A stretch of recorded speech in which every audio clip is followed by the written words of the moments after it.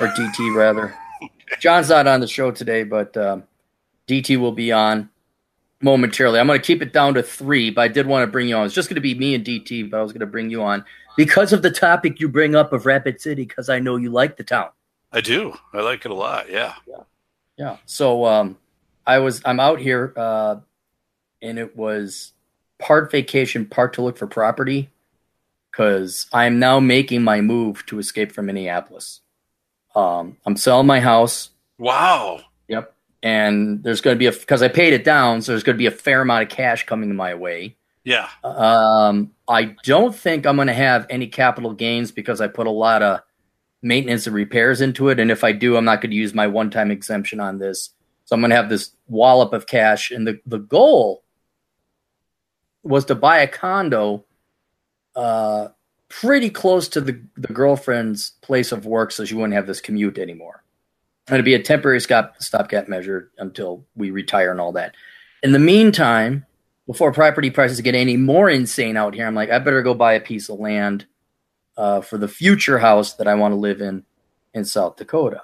Right. And we had put 3 offers on 3 condos in the Twin Cities, and we all either got outbid or somebody had already made an offer and was already accepted out there. And I'm starting to get pissed off. I'm like, okay, fine, more money for my South Dakota place. So I come out here and the prices are even worse. See, that's weird because I went on like Zillow and some of those sites, and I was looking at homes out there, and I thought the prices were okay. Well, did you see what the homes looked like? Yeah. I mean, more appreciate it than where I'm living here in Wisconsin, but I didn't think it was. But then again, like on the map, I don't know what that neighborhood really looks like. Like it'll say here, and there's kind of a cluster of homes, but I mean, they were more like early 2000s that they were built. So you're probably looking at having to do a roof and some other stuff with them, but I don't know. That was like in the $300,000 to $400,000 range. Okay, yeah, that's what I'm saying. I think that's appallingly expensive for this town. But the market is what it is. Because I remember you could get a house for $150. Of course, I didn't have $150 on me at the time. But these houses it's insane. Yeah, something else. I was I don't know if I was watching a show. I think I was watching some show where they said Rapid City in the last year they passed more ordinances because they really didn't have many building ordinances up until just like the last year or two. So a lot of homes weren't ever being inspected for like electrical or plumbing, and then also businesses and stuff. So they said there are a lot of pretty shoddy craftsmanship. So they were having that issue with the rapid build out here in the last few years that they had to get a handle on that because basically anything was going and no one was checking on anything.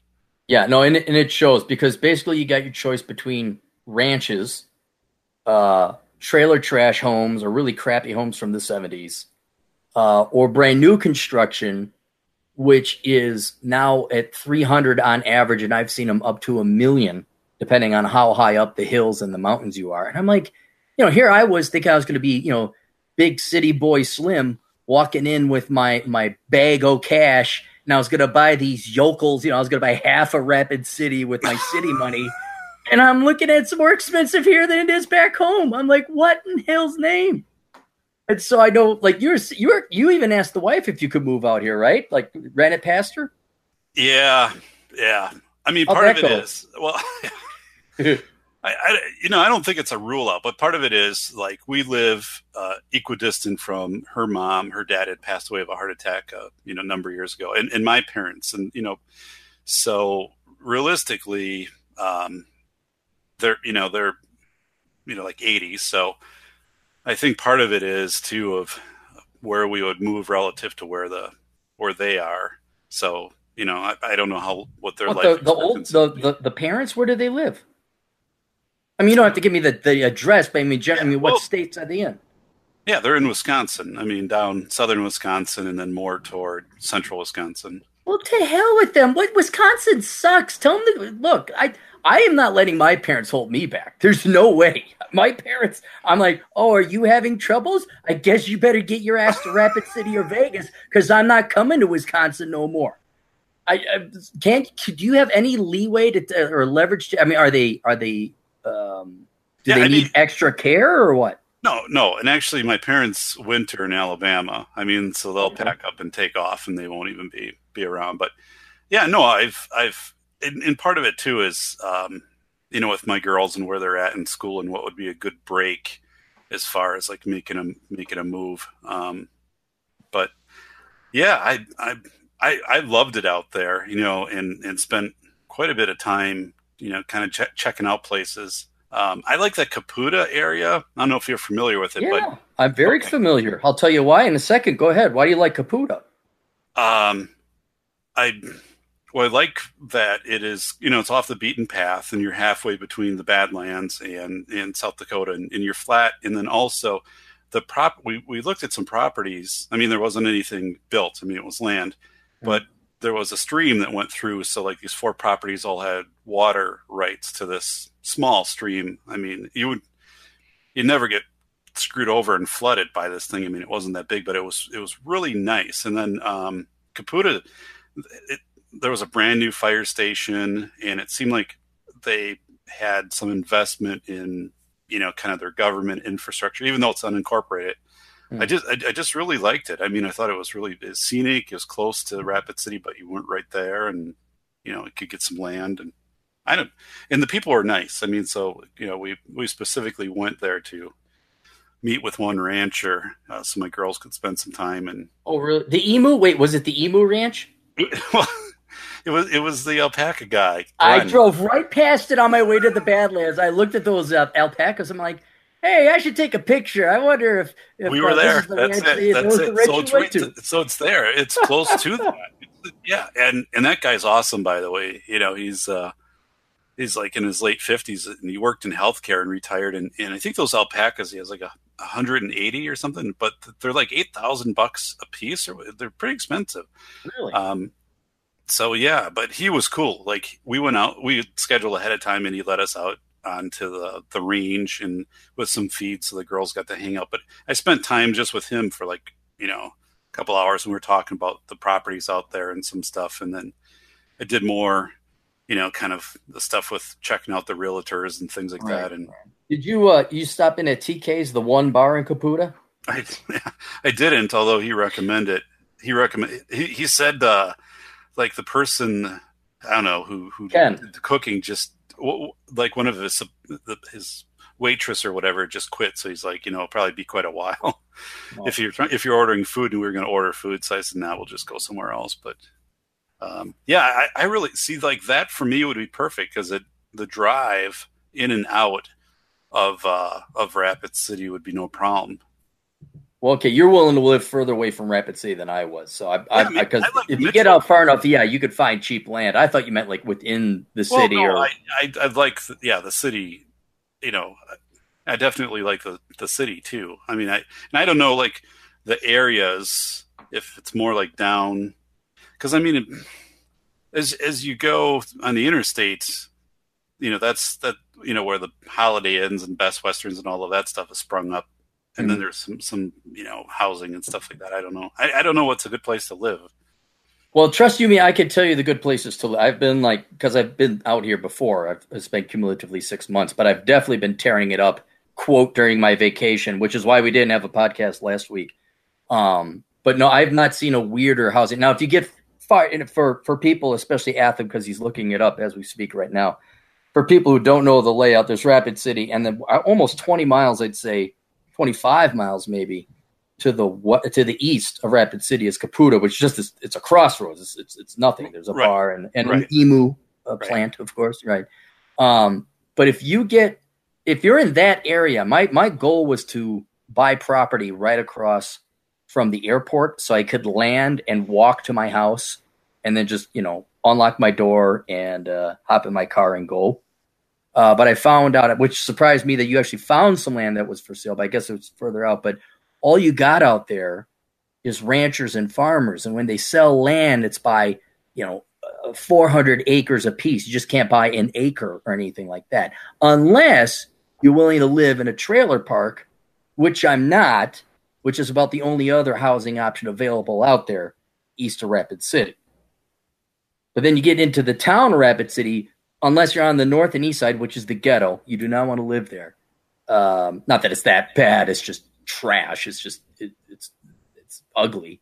But then immediately you're looking at minimum $250 and up, and you're just looking at city prices as well. So I'm not going to say where I might have found a property. There were some initial hopes and expectations, and they were dashed.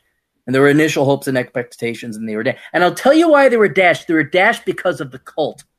The cult, otherwise known as the HOA. They all have to have HOA. So if it's not farmland, okay, fine. If it's not a trailer park, okay, fine. And if you're going to go for a single home that's already pre-built in 1972 and is in pretty shoddy condition, you can't do it. But if you want to buy land and get new construction, I want to get land, put my own little bachelor pad on it. I have like kind of a design. Any lots that are for sale that have utilities ran out to them, there's some HOA cult that's attached to it. And oh my gosh, I didn't even know what covenants were. You guys know what covenants are? Oh, yeah. Yeah. DT, you ever hear of covenants? Oh, yeah. Yeah. You don't have them where you live, though. No, we barely have ordinances. Right. Yeah, we don't have them. We don't have them here either. Right. Well, I was thinking it's South Dakota. You know, the American West, Sturgis Rally, Freedom, and America and all. Oh no, there was one development I was looking at, and it said that you had to have like Tuscan tones and Andalusian, like all these words I had to look up to say what in God's name are they talking about? And you can't build out here. Not what you want. It has to be the cookie cutter Lego house that they want you to have.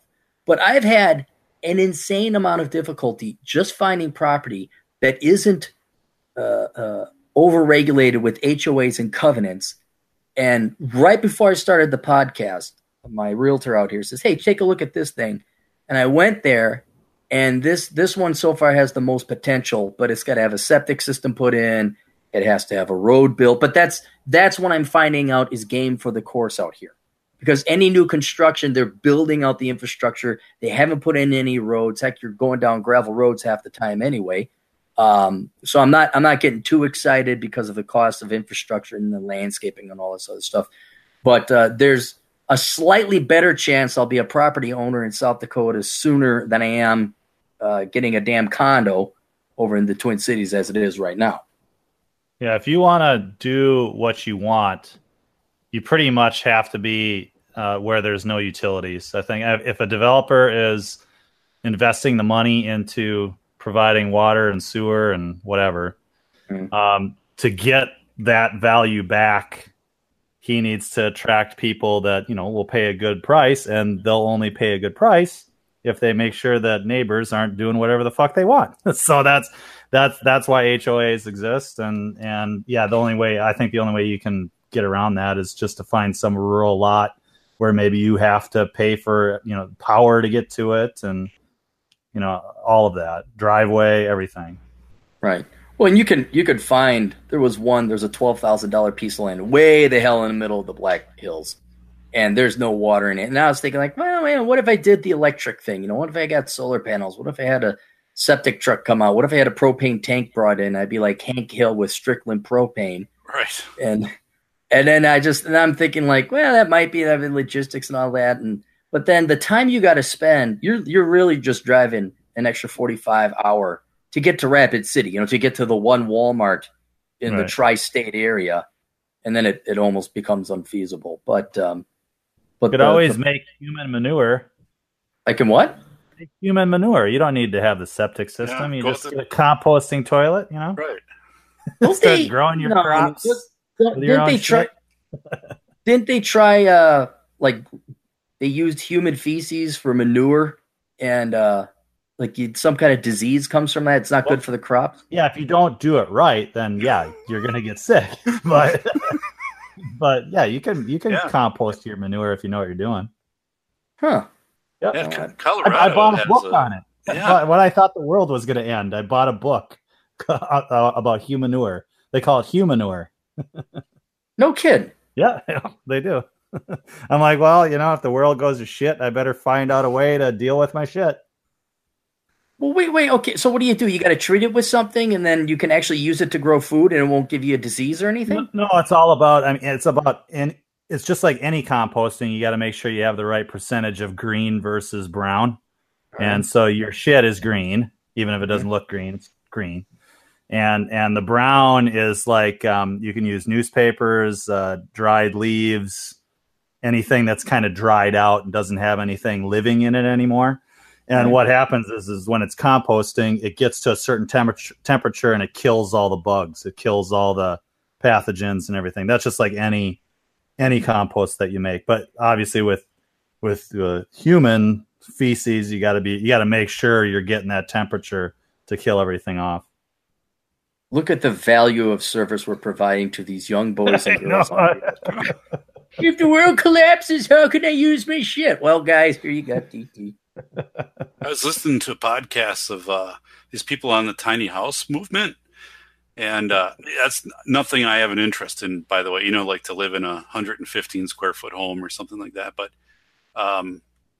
man, like it seems like there's so many compromises, like in Colorado is kind of like where at least people are flocking right now. Some of them were in Minnesota actually, but they said the insulation regulations were so strict in Minnesota that they ended up having to build the walls like 6 or 8 inches thick on these things. But yeah, I don't know if you either of you have heard of this tiny house movement. Oh yeah. So, but it was interesting because I listened to a few shows because I was just, the architecture and things, I guess how they would have to build. But most of the people that had these, even though they were championing them, were definitely complaining about like mold and like, not having storage and every, all of these things. And I'm like, couldn't you just go with like a 500 square foot home and still, then you have room. You don't have to double up your couch as a ironing board and all this other stuff. I don't understand the tiny house thing. It's called a trailer. Right. If you want a tiny house, why it's a fucking trailer. Why are you spending $120,000? And that's what they're spending. Yeah. You're right. Yeah, exactly. To build these things, and then they're complaining about there's no no one is specializing in building this where it doesn't give off. There's all kinds of people specializing. They're called trailers. It's called a trailer park, guys.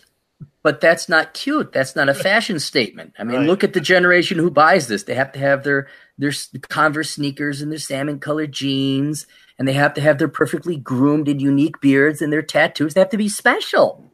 There's just going to be a flood of those things hitting the market when these guys have like their first kid, and they realize there's no way to live in those things with a kid. And then there'll be a market for contractors that connect tiny houses together to make a normal size house. They're going to tear those down.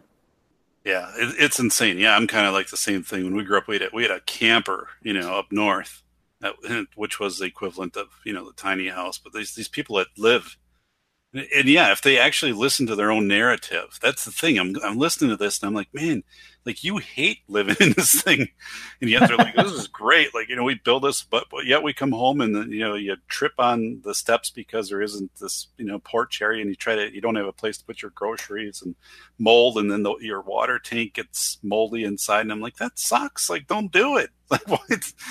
Like if you. Like there's other options, so no, but we're just like Aaron, like you said, this is a movement. We want to make sure we're having a little footprint on the earth. And I'm like, no, I don't think you're doing it. No, they'll be there for a year or two, and then they're going, hey, I want a bigger place. And although I kind of got to face that problem here, because when you go into these developments, they have like builders that, pre-designed homes. And the problem I'm facing right now is, okay, I've always wanted to live in the Black Hills. Everyone, there's a couple candidates for night. I've seen like 3 or 4 pieces of property that would qualify for Cappy's dream home. But my quote dream home, it's not going to be that big, but it's going to be uniquely designed. But then that's the problem, is you got to design it. Whereas as much as I dislike the cookie cutter, pre-laid out, not prefab, but builders have these designs. Right. They got these floor plans. They've built 100 of them, so they can bang them out through scales, economies of scales and efficiencies. That their tradesmen know how to do it 1,000 times over. So there's an increase in the quality of the craft. And I really want this kind of like a James Bond villain layout. Not that big, probably 1,200 square feet, 2-bedroom, 2-bath, nothing fancy. But I want a curved one entire wall. It's going to be long, kind of almost clamshell, like an arc. And the wall facing the view is just going to be all windows. Okay. Fireplace in the middle that is wide enough and see-through that it separates, two parts of that arc. On one side is the living room where James Bond, the villain, would sip his whiskey and explain his evil diabolical plans to a chained James Bond. Dr. Bond. That's where I would give my speech and tell him how I was going to take over the world. Kitchen behind, you can still look out. Yeah. On the other side of the fireplace, a bedroom, and then the bathroom behind that. And behind all that is the garage. And I'm thinking there's going to be so much that goes wrong with it, like those little houses. Like, that is not a design. No one has the layouts and the blueprints for that. And thousands of those have not been built. And I almost guarantee you there's going to be shit going wrong. And now I'm wondering, do I just want to buy the house with the bay windows facing the area? That kind of thing. You should look into the concrete forms that you can make houses out of. It's basically styrofoam separated with rebar, and they pour concrete in. They first came on the market maybe like 10 years ago. And you might want to look into that, because doing curved walls with wood is obviously difficult, but I would think concrete maybe would be more possible. And then basically they just put them together. The material, it's almost like putting together Legos, and they've got these blocks, and they'll cut them to size. I mean, they're just cutting styrofoam basically. And then they put rebar in, and they pour the concrete. So you got poured concrete walls with the insulation on the outside and the inside. And if I was going to build, that's probably what I'd look at, is some kind of concrete house, because they cut out the sound. They're good insulation. They last a really long time. Storm-proof, I guess, too. Yeah. Well, the good news is I'm not going to be there during winter. One of the main things is I want a water shutoff valve where there's no way, if I shut that off, there's no flooding. None. Right. I want to shut that thing down, off to Vegas, gone. Unless I rent it out to a buddy or something. But I'm not worried too much about insulation. I'm more insulation during the summer when it's hot. But yeah, Cappy's not doing winters no more here ever. We've got a follow-up question from the Super Chats on your dream home. Do we have a Super Chat already? Yep. Okay, go ahead. LJ Lion has donated $2, $1 each time. He tested it out first. Now he's got another $1. Will there be a bear-skinned rug? Oh, yeah, I think there will be. Maybe. It's kind of like anybody else's dreams. There will be. No, maybe. Okay. Maybe. Well, there's the dream, and then all of a sudden that moment comes upon you where it's like, hey, your dream might actually be realized. You're like, oh shit, I got to figure out the details, like bearskin rugs and where do I want the bathroom? You just had this very general topic, like, yes, I would like to live out in South Dakota, and yes, I'd like this cool schwanky place where I could smoke cigars and look at the Black Hills. All of a sudden, now this becoming a reality. This has been a 40-year, well, 43, right. But this has been a long marathon. It's like, oh crap, now it's the time to actually start thinking about this stuff. And now you realize there's all these like architecture and designing and all that. So I really haven't gotten there yet. Right now, I just want to buy the property that will work and not have a cult association attached with it. I can more or less build what I want, and then I'll worry about the layout. But yeah, I gotta start drafting up plans and think what I want. I gotta go watch HGTV and not be gay. You should do a show, right?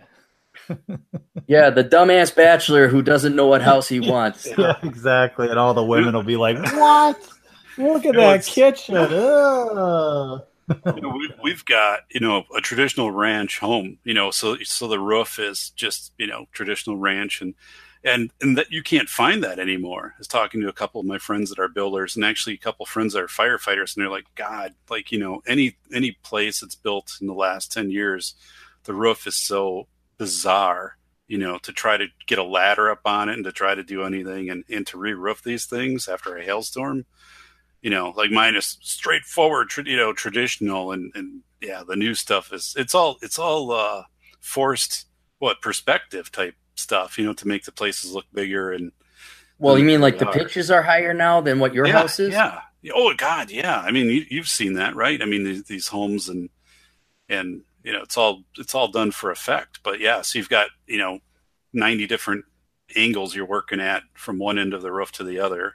It's like, here it goes, here, there. Mine's just up, down, and the other up, down where the garage is. I mean, so. See, now you're going to make me look at roofs. I haven't thought about it. That's a thing, though. I mean, in your insurance, person, they're looking a little more because those things are hell to re-roof after a storm. Somebody, John, I'm sorry, not John, DT, you might be able to explain this to me.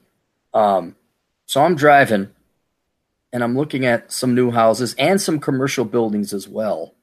And I'm looking at the cubic volume of the actual, like a Holiday gas station, just to give you an example. The cubic volume of the gas station itself is just the rectangular cube area beneath the roof.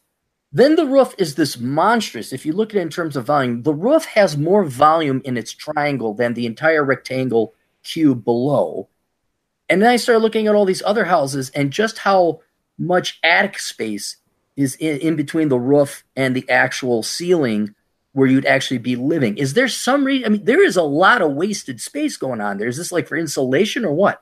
Yeah, I think it's mainly for insulation. It's for, you can't have too shallow of a slope I think it's for snow and stuff. Yeah, too. I would say snow and ice damming and stuff like that. Yeah. Yeah. But you want it steep enough so that everything drains well, and you got enough room for your insulation. But you don't want it too steep where you can't go up there and fix shit. And some of these roofs are just way too steep, and so you have to hire somebody to re-roof or to repair your roof. So yeah, I don't know. I think it's also just maybe the style that if you're going to have a gable, people like to have a nice steep gable and maybe put a window in it to nowhere. I want a pergola. Yeah, dude. Well, that was another thing. I'm looking at it. Girlfriend showed me. Oh yeah, that's a fake window. I mean, what do you mean it's a fake window? It doesn't go anywhere. It's fake. There's no room behind it. I was like, why did they put it? It's just for looks. Right. That's not the house I want. I'm thinking it's advertising too. When we were looking for houses, this house looked great in the picture, and it's like, oh, there's a room above the garage. There's windows there, and you show up at the house, and you're like, I can see the trusses behind those windows. There's no room up there. Horrible. I don't know why people would even do that. Yeah. Well, I can't say who I have the in with, but I have an in with builders in the Twin Cities. And ever since the housing crisis crashed and they started building again, I am amazed at the average going new construction price in the Twin Cities for new, not average, but new. Yep. You're looking at starting at 400. Oh yeah, it's crazy. Yeah. 400s. Down here, Madison, Wisconsin. So we had massive flooding. Right outside Madison, Black Earth. Cross Plains, like 20 inches of rain in August. So, and honestly, some places still the water hasn't gone down. I drove by just yesterday, and these homes are just little islands, and people literally will boat in and out of their house. I've never seen anything like it. We've been here 16 years, but what's happening is Madison was already booming, that Madison area, Dane County. And now you're taking all of those builders and they're, being summoned to do repairs and stuff. And one of my coworkers is building a house, and she's like, yeah, and some of it, the contractor flat out said, if you want us to stay on the deal, you got to pay up an extra $20,000 and they do it. Because you're caught over a barrel. The trades are in such demand down here. The growth is unbelievable. And my assessment went up, maybe 20% in the last year. I mean, when I get my taxes in December, it's going to be, I mean, you want to hear my pet peeve, Doc, about that? Sure. And I called my county about this, and it didn't help. But the last time the housing market crashed, so the housing market tanks, and government goes, oh, okay, and they're like, we still need to charge you the same amount of taxes, basically, that you had at the peak. So the housing prices are going down, but your taxes are remaining the same. So basically, kind of the percentage is going up, right? And people were okay with that. Okay, yeah, just so long as the taxes aren't going up, yeah, well, we'll just keep paying the same amount of taxes. So now once the housing prices started to ramp up again, what did these fucking counties do? They started raising taxes as it was going up. They didn't wait until it got to that previous peak where they held it flat and then, okay, now we'll start raising. No, they started raising them right away. I mean, and I had called the county about that, the county assessor about that, and that didn't go over too well. You fool. Yeah. Oh yeah. I totally agree, with what you're saying. And John Steele and I had talked about Seattle, and John's talked before about 24 years ago he paid $151,000 for his condo, and now it's valued over $600,000. So he's debating. Run, John, run! Take the money and run. Yeah, he feels and Aaron, you wrote Behind the Housing Crash. I mean, at some point, this can't be sustainable. I mean, well, that's what I was going to ask. Is I kind of caught the end of your conversation when I joined, and you seem to be saying, Aaron, that even prices in Rapid City are out of control. So what is do you have any gut feel on if we're starting to approach that point again where all it will take is some kind of external, whether gas prices go up or, Well, there's the housing market and then there's the economy. And I'm a little bit more worried about the economy than the housing market. And let's also keep in mind that, I haven't worked in banking in 7-8 years. So I have not kept tabs on economics of the housing market, not because banks paid me to do that, but because I was so bored and had nothing else to do. I figured, well, I better do some research and make it look like I'm doing some research for banking. So I haven't pulled any figures, but with what information I do know, what tangential figures I have pulled up, with the housing market, the month's supply, that was a huge thing that caused the previous crash, is builders are building more houses that were in demand. You do these things called absorption studies, like how many months would it take at the current rate of sales, blah, blah, blah, to sell the current inventory, and you'd have months supply. And they break it down between price ranges, low-end housing, mid-housing, and high-end housing. And at a time, I think there was 2.5 years of like the McMansions, the $500,000. Yep. Right. So that was, and then there was also like 6 month supply or year supply of the other stuff. So there's this huge overbuild of supply in the housing market. That supply is not there anymore. I mean, there's a supply, but it's 1 or 2 months supply. Also, the federal government, thank God, came in and beat the ever living shit out of these banks. And normally I don't like it when the government gets involved, but the last bank I worked at, the government was so far up this bank's ass because they were fucking up that the government would send their auditors in. They would ask about every loan every week, saying, why is this on Oreo, other real estate owned? Why haven't you sold this? Why? And they wanted rationalization and explanations. And so what the government did is basically regulated banks, saying, no, you're not doing no more of these $50 million deals where you finance 200 homes all in one shot. You're financing them 2 at a time, and when those houses are sold, then you can advance the funds for the next 2, and then you can advance it for the next 2 after those houses are sold.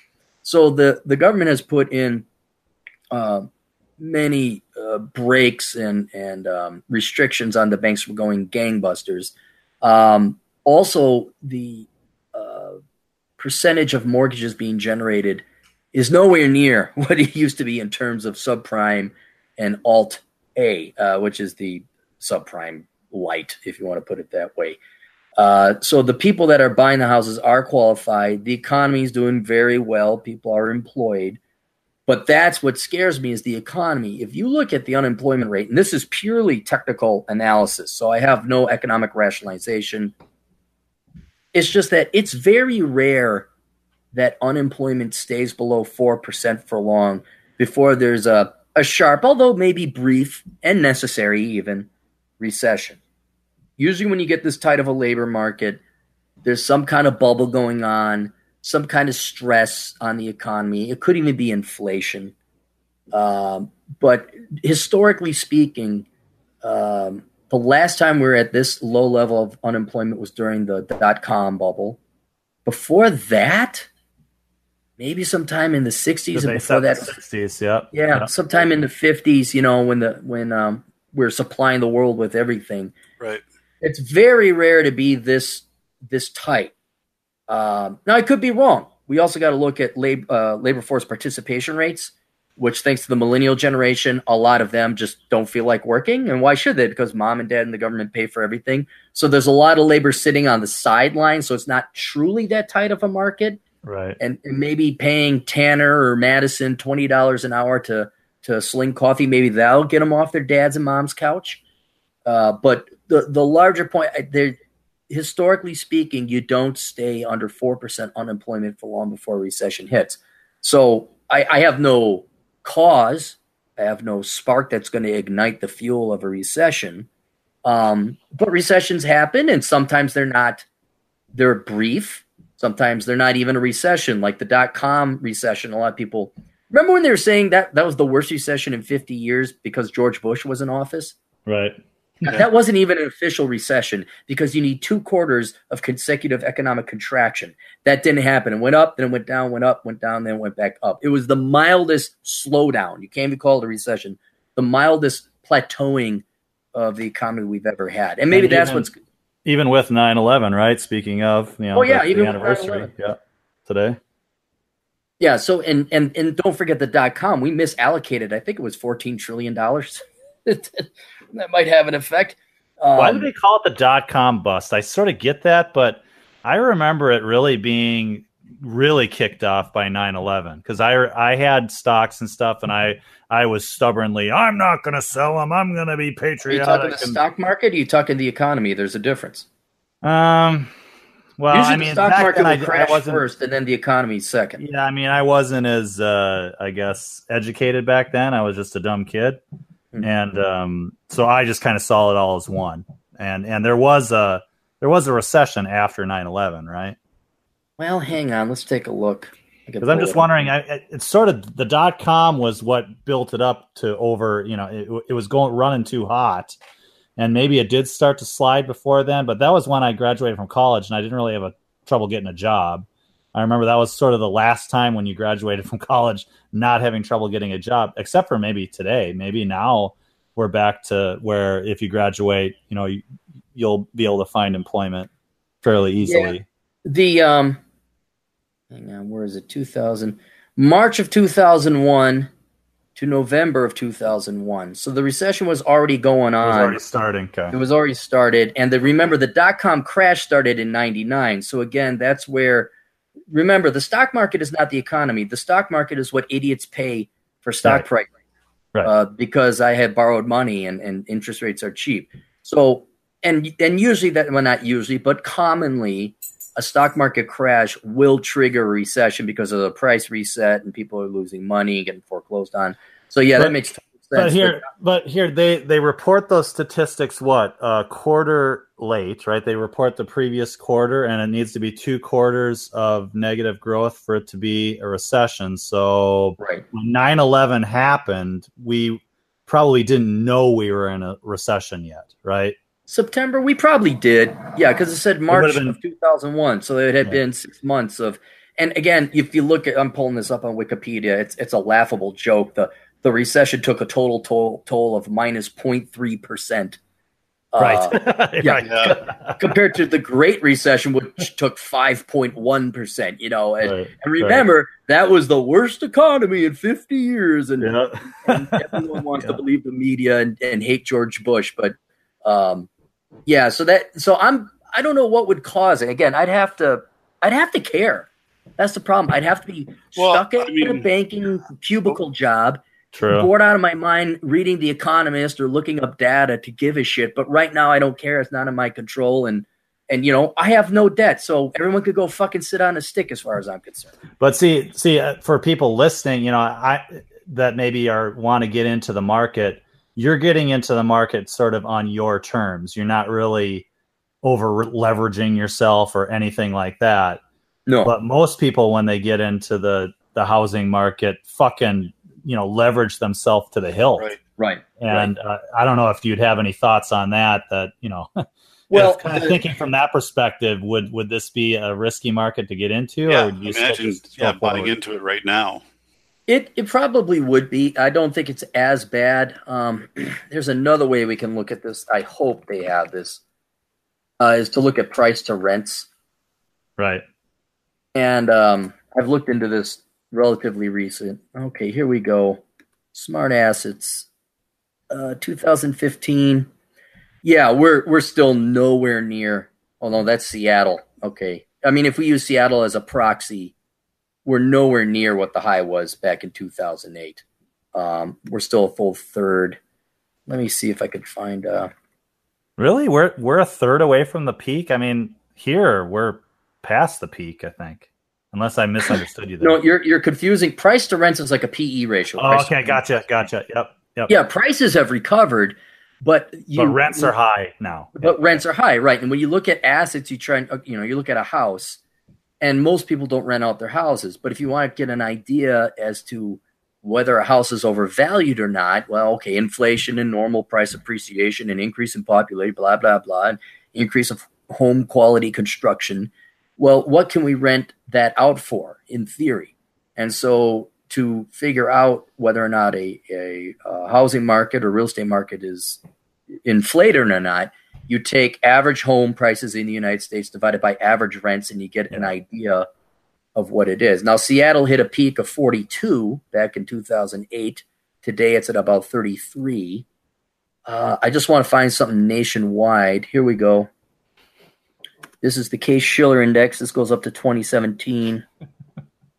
Yeah, if I could show it on the thing, I would.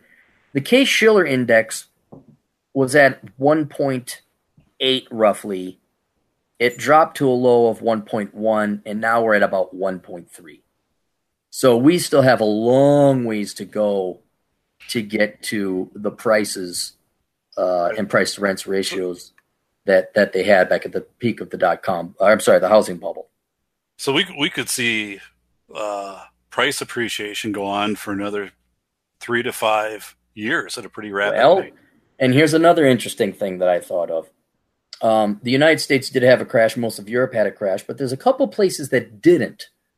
They had a stagnation or a slowdown, but they didn't even go down in prices. And one would be the Vancouver housing market. Another would be the Australian housing market. And a third, I think, would be New Zealand. And by all measures, our housing prices here have even recovered, and they recovered rather quickly, as well did stock prices.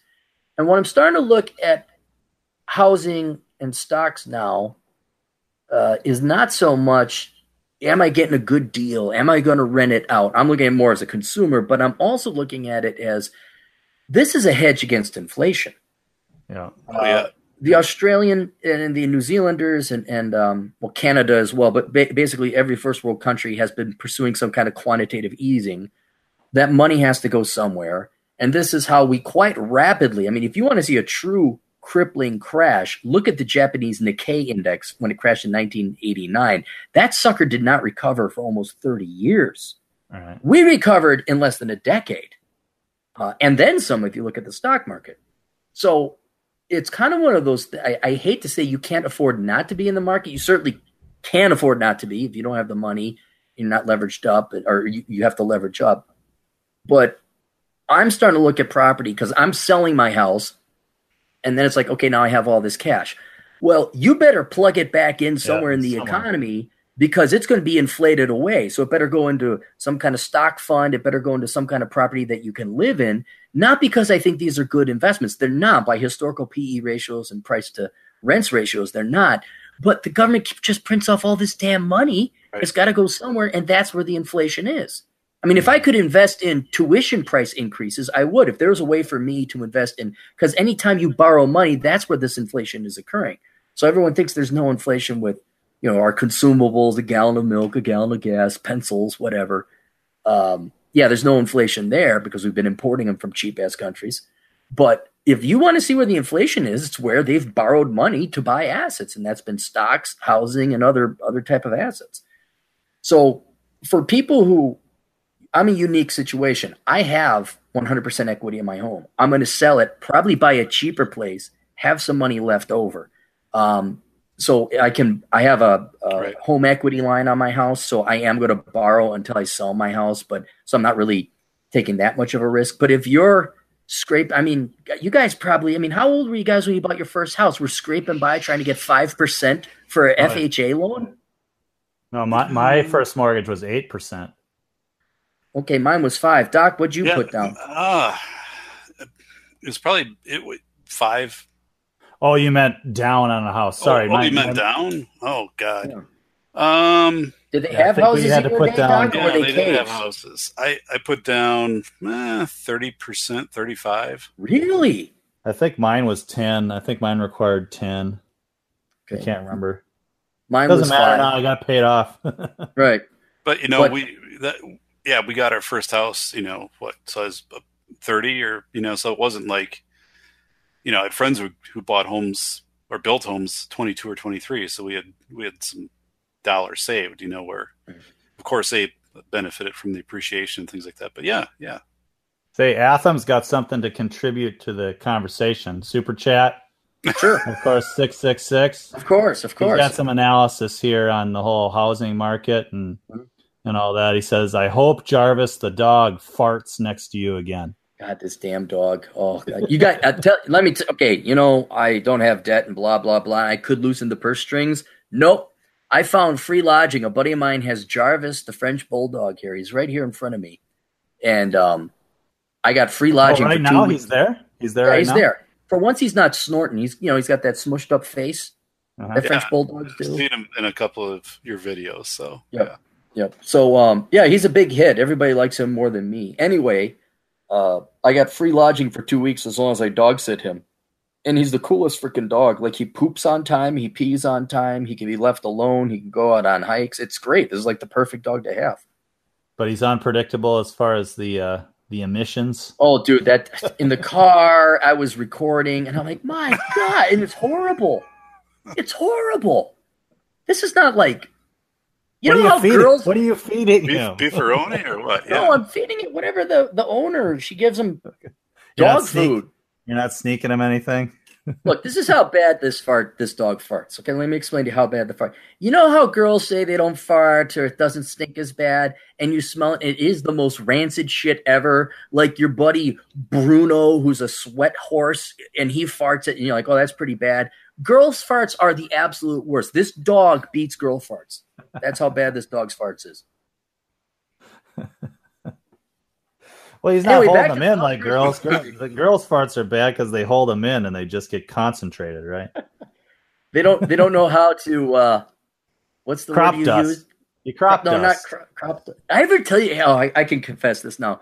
I ever tell you guys about the time multiple times I was teaching dance classes and I had to fart and how I get out of it? You haven't said it, but I'm trying to guess how that would be possible. Well, okay, so I eat food, spicy food, and all that, and every once in a while, 14 years, 3 hours a night of dance classes every night, inevitably you're going to have to fart. So I'd be like, dang, I got to fart, but I can't leave. And so what I'd do is I'd always find the fattest, guiltiest looking guy that looked like he'd fart. And I'd go over there and provide him some instruction that he probably didn't need. And I'd just let it all out, and then I'd leave. And then people would think it was him. And then they'd start looking, and, You framed him. You framed. Fart framing. When you're discussing frame, right? Isn't that a term in right. dance? In dance, you right. framed them. Yeah, I played really, or like because usually we'd have more girls than guys, so I'd have to pinch hit. I'd dance with and then we'd rotate men through. And if it ever came to like, I wouldn't say difficult, but dips or turns that required you support the woman's weight, I would always rotate the fat chick away from me, and then I do those moves, so I wouldn't have to dip the fat chick. And some poor sucker would also have to dip the fat chick. So. Or maybe I wait for the hot chick to come to me, and then I do fun moves, and then I'm like, okay. So that's like ballroom dancing 401 class, like the advanced class. You talk about how to fart and how to avoid the fat chick. And that's all the those master's kinds of things. level. Yes, yeah. Master's degree. But yeah, I mean, for any of the youngins out there, by gosh, until you know where you want to live. And Doc and I had this conversation before because, wait, Doc, you read what, Reconnaissance Man? We were talking about how had we known. Yeah. And that's part of the reason I wrote Reconnaissance Man is there's no reason to. I know they all say, "Oh, run out, get a house, don't waste rent, blah blah blah." But today, especially when you don't know if you're going to be employed or unemployed the next day, because someone saw your Facebook feed or something like that. You go explore the world, you go work, you go where the money is, you build up a huge down payment. I know housing prices are going up, but I think some men are accumulating wealth even faster. And then you go find a place that you want to live for the rest of your days. And you put a ton of research into it. Like I've been house hunting probably for about 3 months now. Most of it's been on the internet. You're just crunching numbers and looking up data and, trying to figure out places and locations. And the last month has been, I'd say, a good part-time job, in part why I haven't written a post, in part why I haven't done a podcast and, quote unquote vacation, but I'm fitting it in here and there.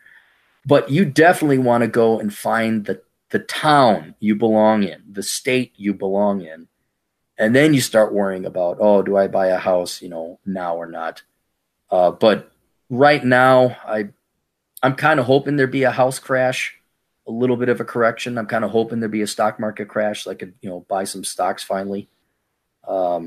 But yeah, I would not be in a rush to buy a house. And I wouldn't even be bothering buying a house until you have 20% down. There's no reason, because if you guys know, but for any of the younger people listening, yeah, you can get a house at 5% down or 8% down or 10% down, but then you have to pay this thing called mortgage insurance, right? Which is bullshit because it never bailed out. We had to get bailed out by the taxpayers anyway.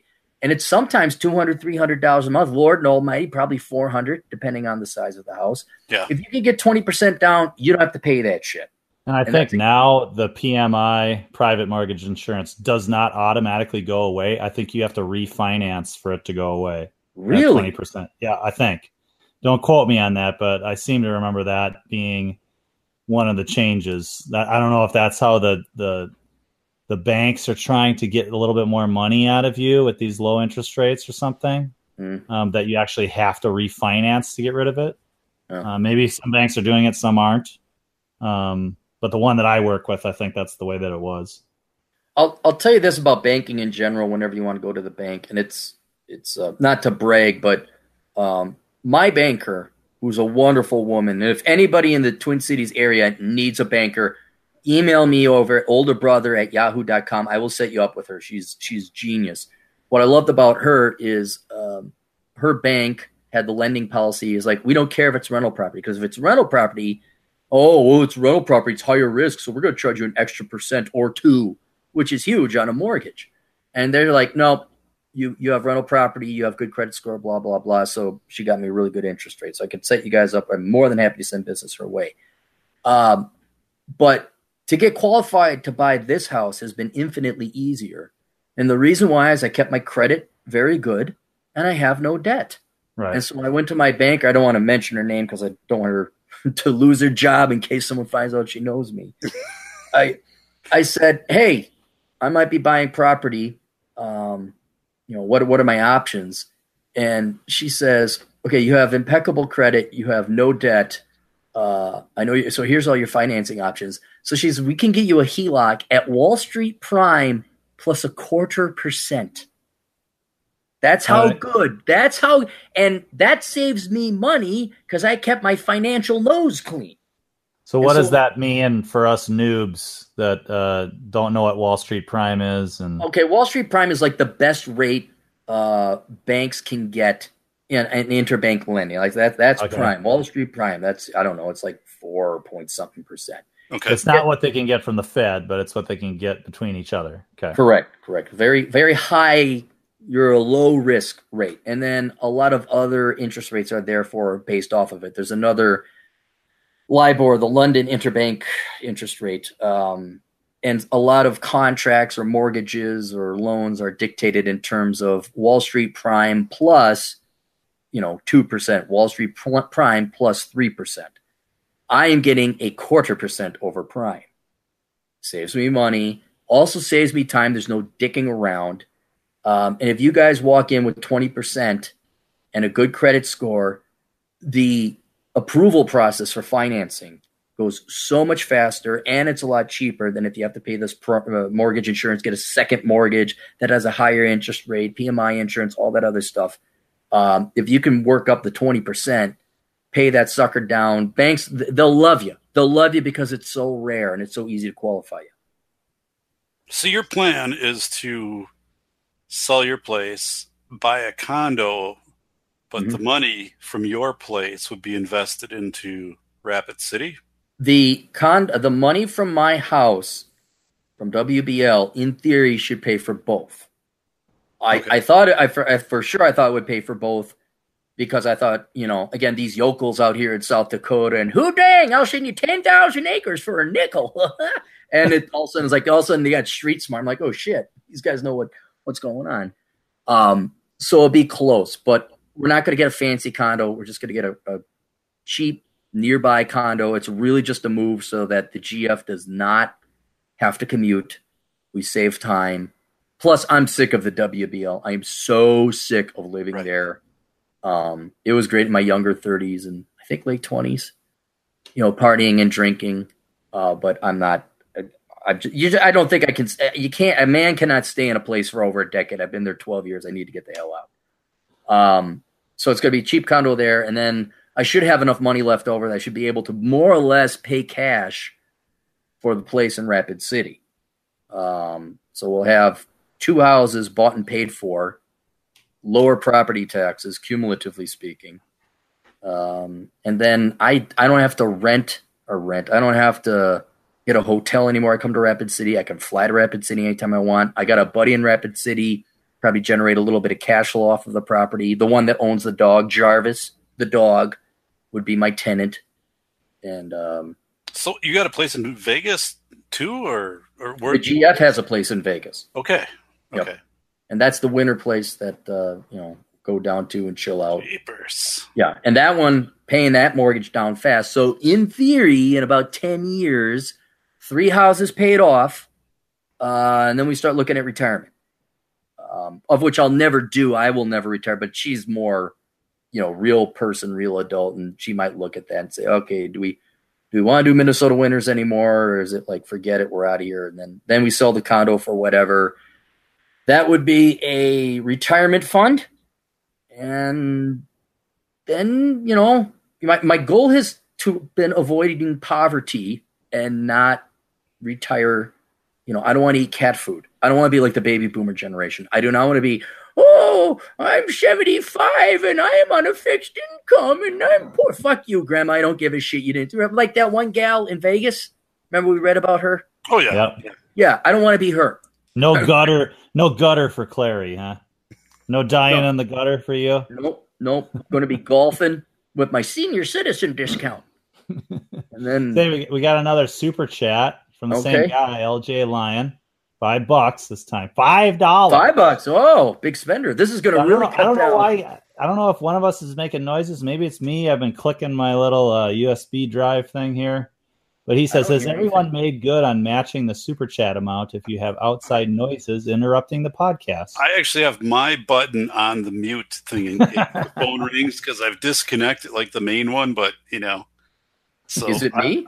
I am ready. No, I don't know why he's asking that, but I'm not giving you money if I. No, I've been off for a little. That one time, crazy. Wait, hang on, you lost me. He's paying us money to get rid of a clicking noise. No, he's just saying, has everyone? No, I'm just wondering why he's asking this question. Has everyone made good on matching the super chat amount if you have outside noises interrupting the podcast? And he's saying it's no. Oh, that's right. Yeah, we had the curse jar. Yeah. Well, yeah, I used to have the phone ring. Ann would do the bongos all the time and stuff like that. And right. She would. And maybe your dog will fart. You'll have to. Yeah, yourself. I know. I figure I should say that we've had another question here from a podcast regular. I should read those ones too, and it's on this topic of houses and stuff. I think just the economy. John Steele asks, can you talk about the fact the real wages have not increased since 1970 or around 1970? And I don't know what I guess what I would say about that. I don't know if this is right, Clary, or not, is that most of this economy has been kept afloat through inflation. And so, yeah, if inflation is running the economy, wages aren't going to increase. What's kept wages down is we've outsourced a lot of jobs, industrial manufacturing and all that overseas. Right. And I here's the thing, I'm going to have to plead ignorance and not knowing. But if I recall correctly, you said, well, wait a minute, real incomes have gone up. Our income per capita has gone up. GDP per capita has gone up. Household income has gone up. Well, what that's largely due to is that we're working more hours. And when you look at household income, women have been entering the labor force a lot since 1970.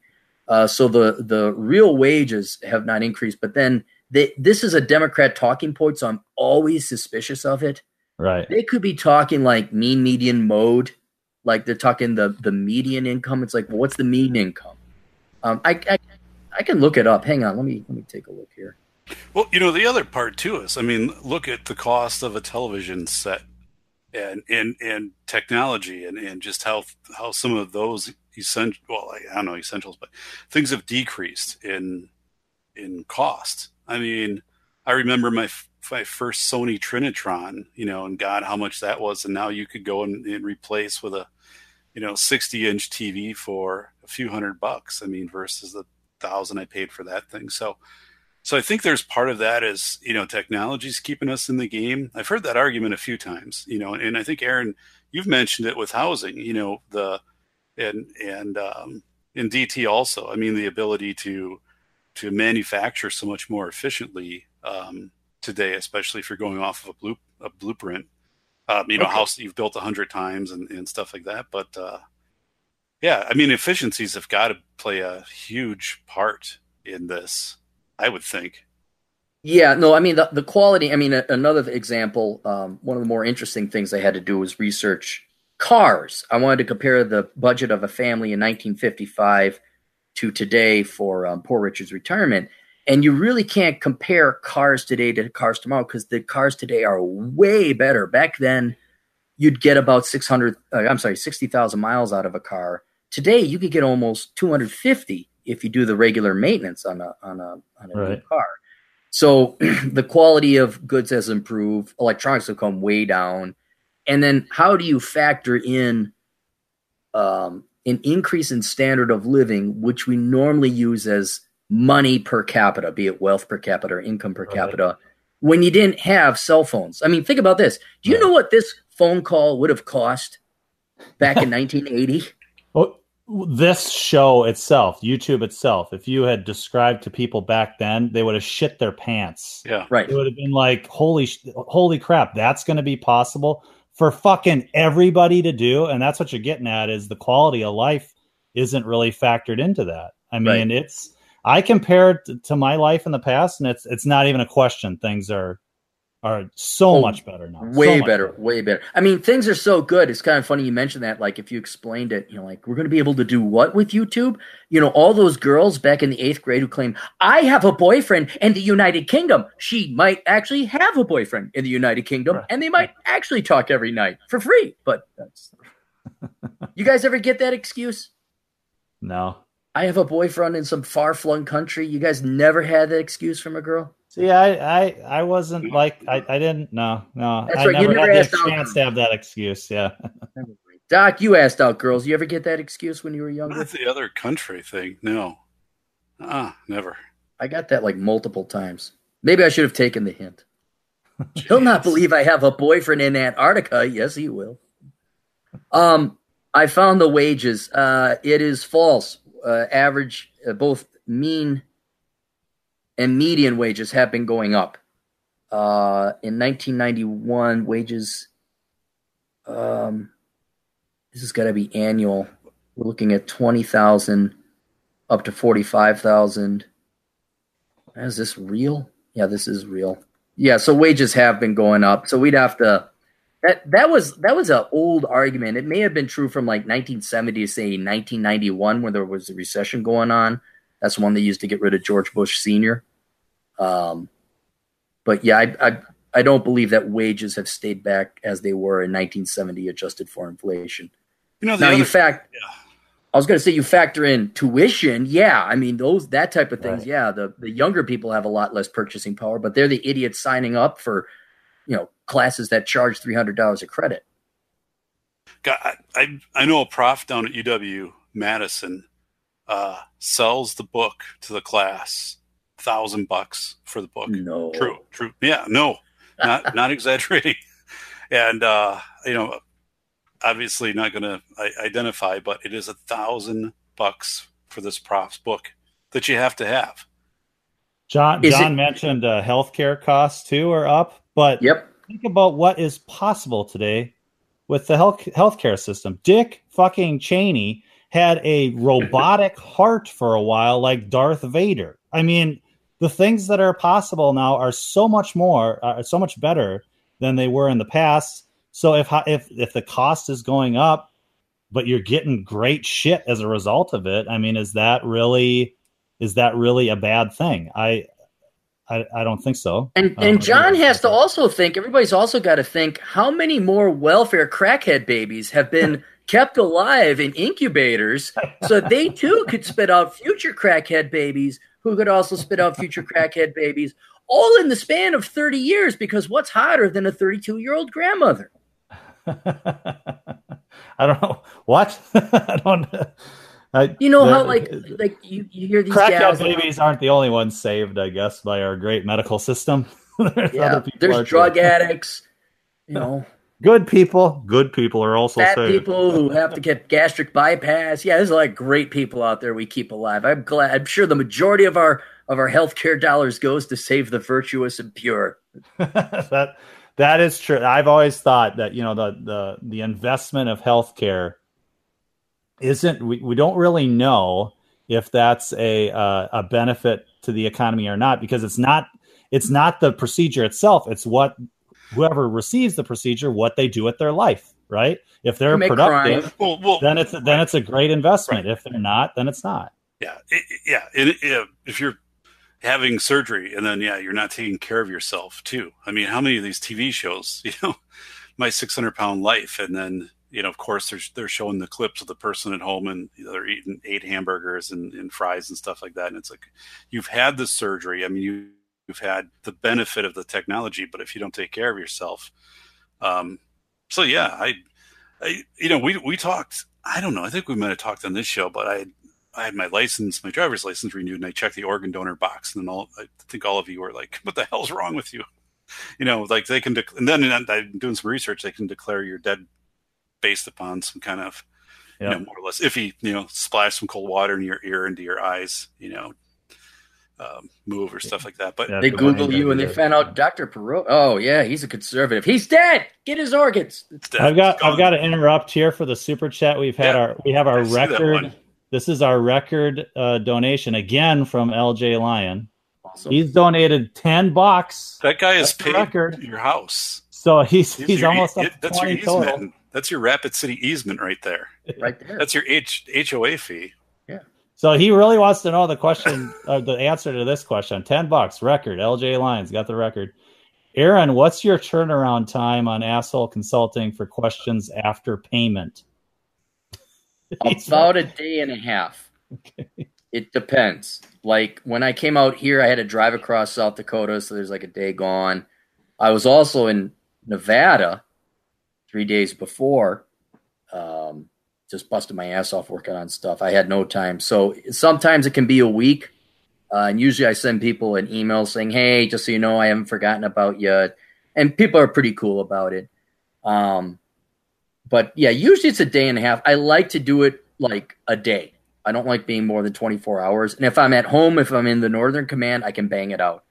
But if I'm on the road or motorcycling about, it's a little bit more difficult because, I got to set up the laptop and get to the next place. And hopefully they have internet and all that. But yeah, I try and do it. It's about a day and a half. Cynic in Chief asks for $2. When is Clary taking callers? I don't want to. God damn! And I know I want to call him. I want to say his first name, but I can't. Listen, do you want to get him on? Maybe I should get him on. Does he want to come on? I don't know. We'll see if he responds.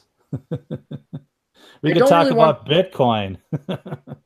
I don't really want to take on callers as of yet. And we could just invite him to the Hangouts. But being a student of Chris Beckloff and seeing him, I mean, that guy, he's gone through the gambit when just starting off as a YouTuber. And now he's got the whole setup with, what's it called? Streamlabs, and he can take live calls, and it's through Skype, and he can record, and he can import media from the internet. He does it really well. I'm not willing to invest that much time. I know I could copy the link here and send it to Cynic in Chief if he really wants to come on. But he still hasn't responded. Hey, let's do this. This is something they do on the professional YouTubers. Everyone in the chat room, if you want callers, hit 1. If you don't, hit 0. DT, take a look. See what we got coming in. What does hit 1, hit 0 mean? Hit 1 means you want me to take callers. It's just like a 1 will be the comment. Or what? Yeah. So it's like taking a poll. Okay. Don't you guys listen to podcasts and they do that? For those of you in the chat room, hit 1 if X, hit 0 if Y. I'm looking at them now. They're coming in. Oh, now they're tied. It's tied. 1s and 0s is tied. Mm-hmm. So I was listening to Scott Adams, the Dilbert guy, and Adams thinks we are kind of starting a run in the market, the stock market, economy, and housing market, that everything is going to run up from here for 5 to 7 years. Oh, that could happen. That was what I was going to say. If you look at Australia and Vancouver, because they perpetually print off more money, there's like this perpetual increase in housing prices. But hasn't quantitative easing contracted? I mean, I know the money's out there, but it's been absorbed where it was just basically sitting out there previously, right? I mean, hasn't. Well, you're talking velocity, and that's the problem, is when the economy's not booming. I'm talking Smoking the Bandit, damn it. Burt Reynolds. When the economy's not booming or people just don't have faith, what ends up happening is you got very low interest rates. Corporations look at it and say, well, what are we going to do with these low interest rates? Oh, let's borrow the money and pay down, buy back shares. So your GDP figure, and that's what basically happened during the entire Obama administration. So we're not investing out of this fucker. And so you had all this money awash in the economy. People were stung from the stock market crash, the housing market crash. They cut back their spending, and this is what's called velocity, the rate at which a dollar is respent. And the velocity of a U.S. dollar has gone drastically down. So the only money that was being transacted was being borrowed at very low interest rates and being dumped into asset prices. But let me take a look. Darn it, what was I going to look up? Doc, what were you saying? We're talking housing prices? I don't know, but I mean, I'll go back and just say Scott Adams, recently said he believes we're in for a 5 to 7 year run in the stock market, in the economy, and in the housing market. That we've got that ahead of us. That remind me. Okay, I'm going to look at the various money supplies. Yep, the M2 money supply is going up. Let's take a look at the monetary base. Monetary base. Loading. Oh, here we go. Come on. Monetary base is actually flatlined. So maybe they aren't going to. Maybe prices will start to stagnate. That is what was driving and Chinese money. My point was that as long as we keep printing money, and have quantitative easing, even low interest rates, that money has to go somewhere, and it's inevitably going to end up in asset prices. And so that's what Australia's been doing. And so Australia has had this perma housing bubble where, I mean, heaven help you if you're a young person. You don't even, this happened in Switzerland too. I was staying with a buddy in Switzerland, and I'm like, well, when do you pay off your principal? He's like, oh, we don't. We just pay interest, then you sell the house, and then there's capital gains. And so I think that's what's going to happen for the millennials and beyond. You're never going to be me in more than one ways, of course. But you're never going to have your house paid off. You're just not, because you're going to, the price of a house will be how much interest can you afford on this permanent level of principal in debt. And that is how houses will be priced. And the only thing that would make a house price go down would be a significant increase in interest rates on mortgages. But governments aren't going to let that happen, because you can't just have prices decrease. I guess I just look at it from a gut level. I look at how much things have changed in the last 10 years.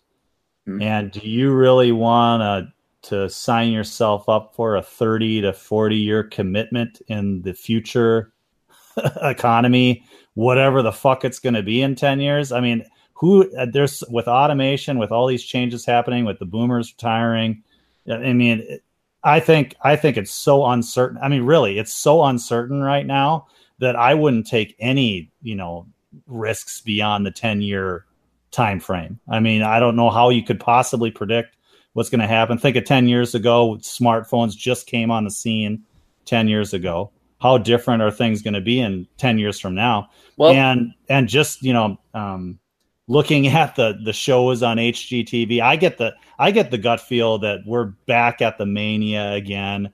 Nobody's learned really their lesson. Maybe the banks have learned their lesson, but I don't think fucking people have, really.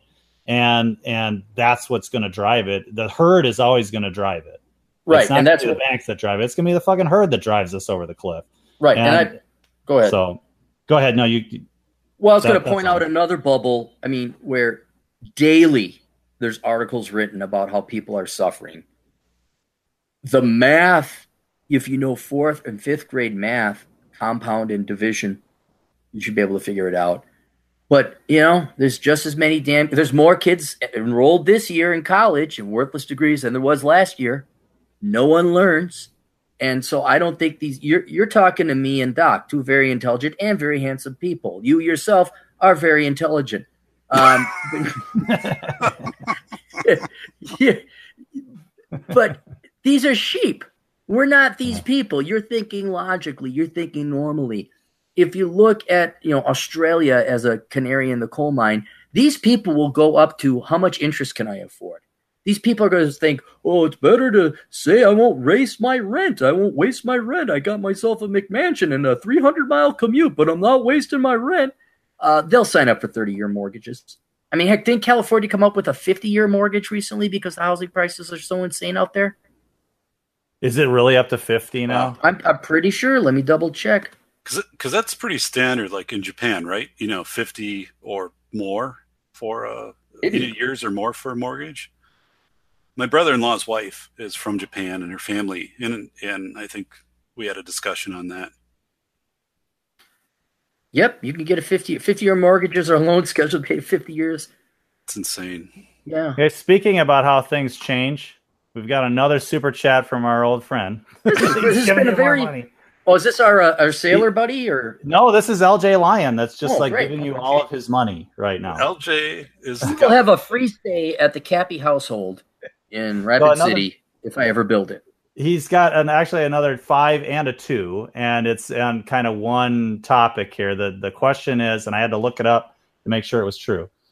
Any thoughts on the Red Pill community taking their name from the 2 brothers who wrote The Matrix that are now sisters?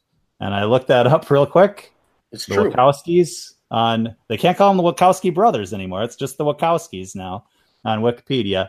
Lana, formerly Lawrence or Larry Wachowski, and Lily Wachowski. So they have both become women. The two guys that wrote The Matrix, which I think is one of the best movies of the last I love The 10 Matrix. to 20 years as far as philosophy and just kind of blowing your mind. And I guess maybe weird people come up with shit that's really cool. I mean, that's all I can say about it. I don't know. So did he want to know if I thought the red pill had been lifted from The Matrix?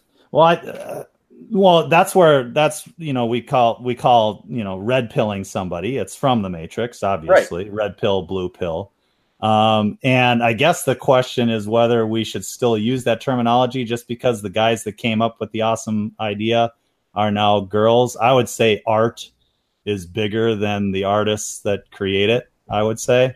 And that's what sort of gets us in trouble these days, is that we're looking at the people that come up with these great ideas and looking at what they are rather than the ideas that they came up with. So this doesn't change anything for me, and how I perceive the movie. And no, I don't know. Doesn't. Yeah, it's an analogy.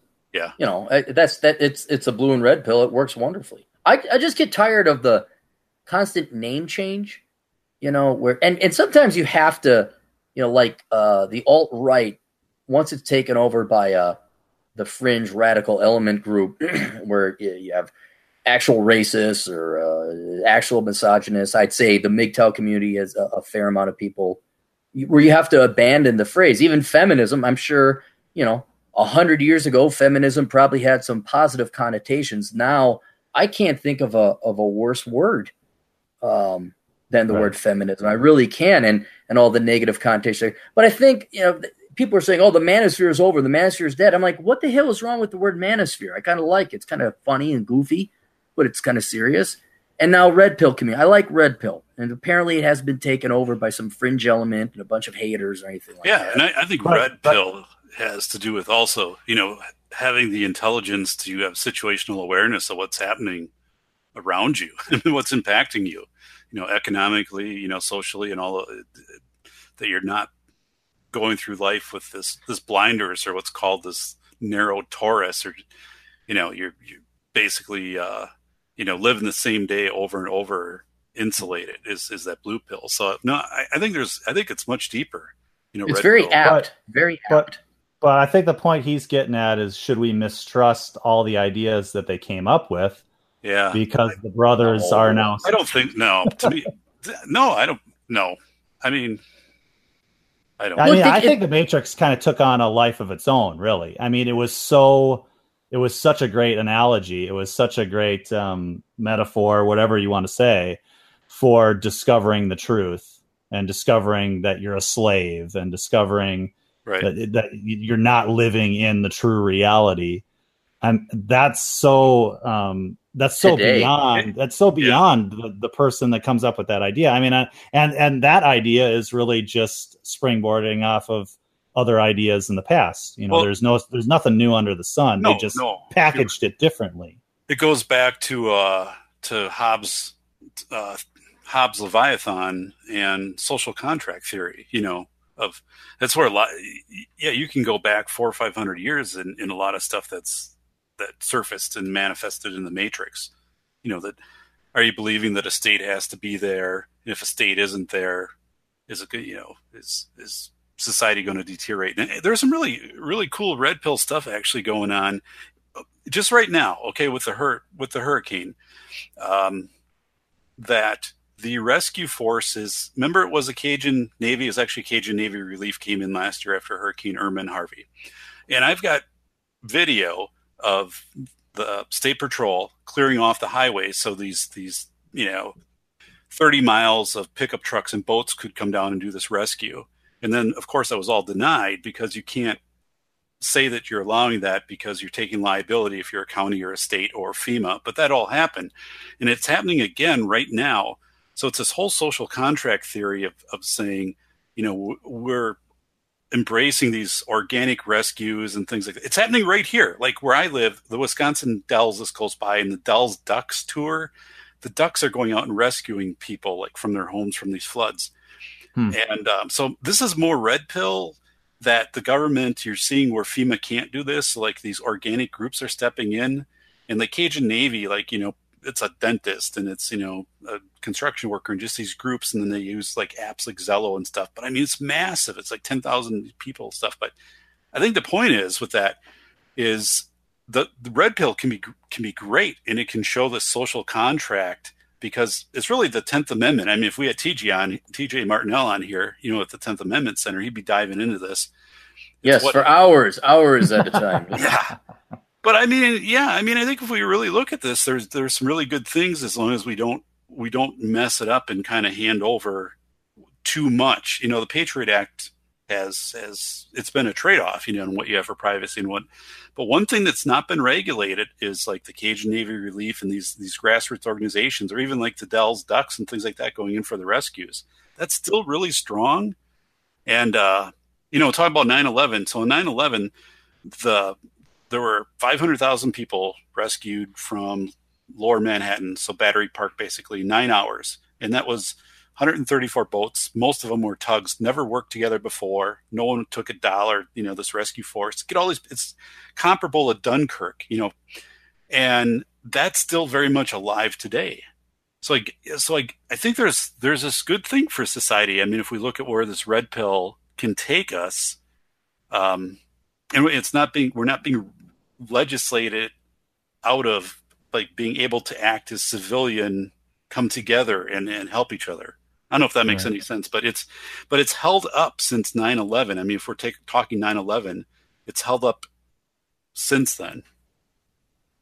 As far as just people helping each other without the blessing of government. Yeah, and the fact that you don't have governments, local governments or state governments coming in saying, listen, if you're going to be in Cajun Navy Relief, you need to take these 3 courses and pay the $35 fee. A couple people put that forward and they slapped it off the table. They're like, no, people have to be able to do this. Right. So I think, I think we've got a great side, to look at of, I don't know, blue pill, red pill, but I think if you're willing to take the red pill.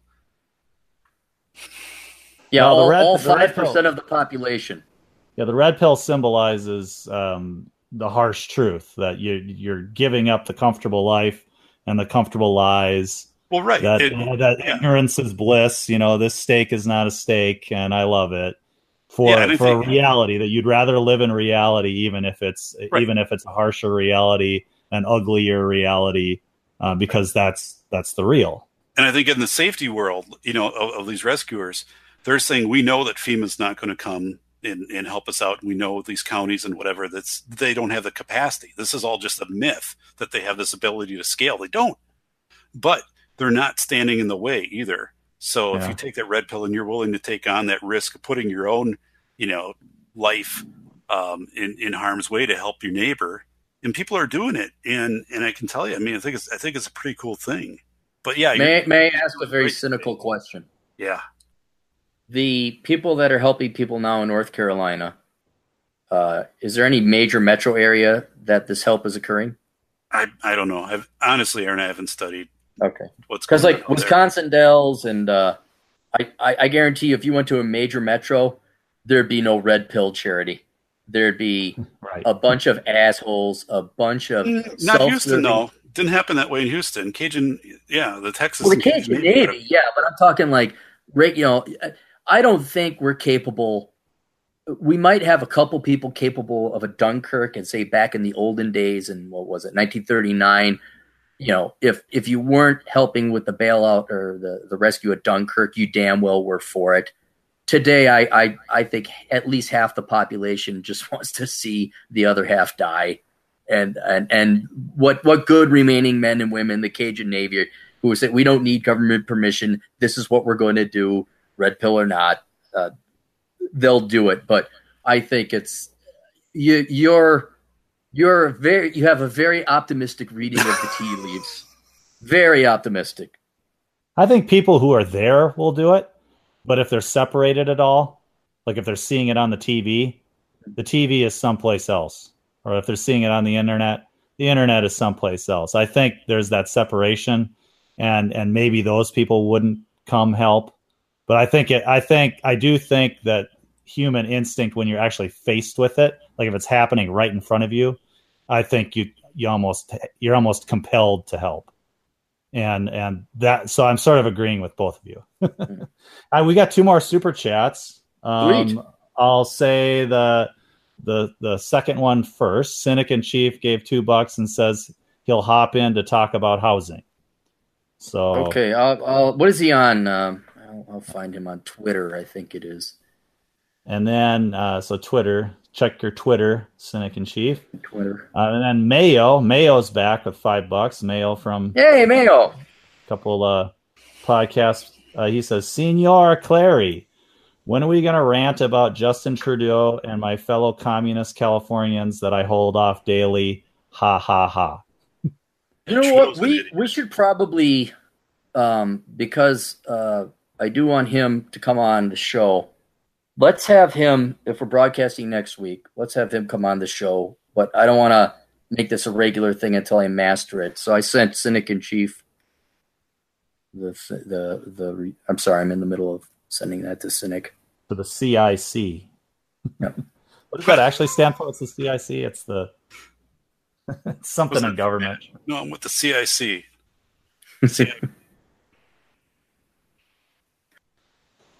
So yeah, maybe when Mayo is on, Canada and California could be a topic of conversation, huh? Yeah, what's he doing in Canada? Is he training with the Canadian? I don't know. He says, he says he's from California. But... There's Cynic. What's up, Cynic? Hey guys, how things going? Good. Good. Welcome, Cynic. Welcome to the Older Brother Podcast. Yeah, you're talking about all these expensive houses. I'm like, I paid way cheaper than some of the prices you guys are talking about. Well, yeah, but you're down Indiana way or so? Yeah, southern Indiana area. Right. And then, wait a minute. Could you have bought across, if my geography serves me correctly, could you have bought in Kentucky and paid less taxes, or is it just as well to stay on Indiana side?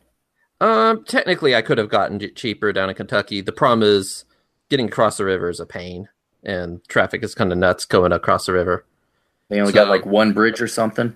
Yeah, they're spread out. So one of my coworkers goes that way, but his is like at least a half-hour commute or up to a 45-minute commute. So I bought next county over, and that's a 10-minute commute. So. No, there's nothing wrong. Like if you're living where you work, because you have other, I don't want to divulge too much, but you have other reasons to be in that area that keep you there. I've got relatives. I've got a family farm that I'll inherit one day. I've got a lot of roots here. Right. And so it makes sense for you to stay. And yeah, great if it's cheap, but if you don't have that, it's like kind of like, yeah, why would I live in Indiana? Whereas the Black Hills. I mean, you've been there. You've been through it. You've traveled the country, right? I actually haven't made it out to the Black Hills You're yet. kidding. Oh, dude, Cynic, you got to go out there.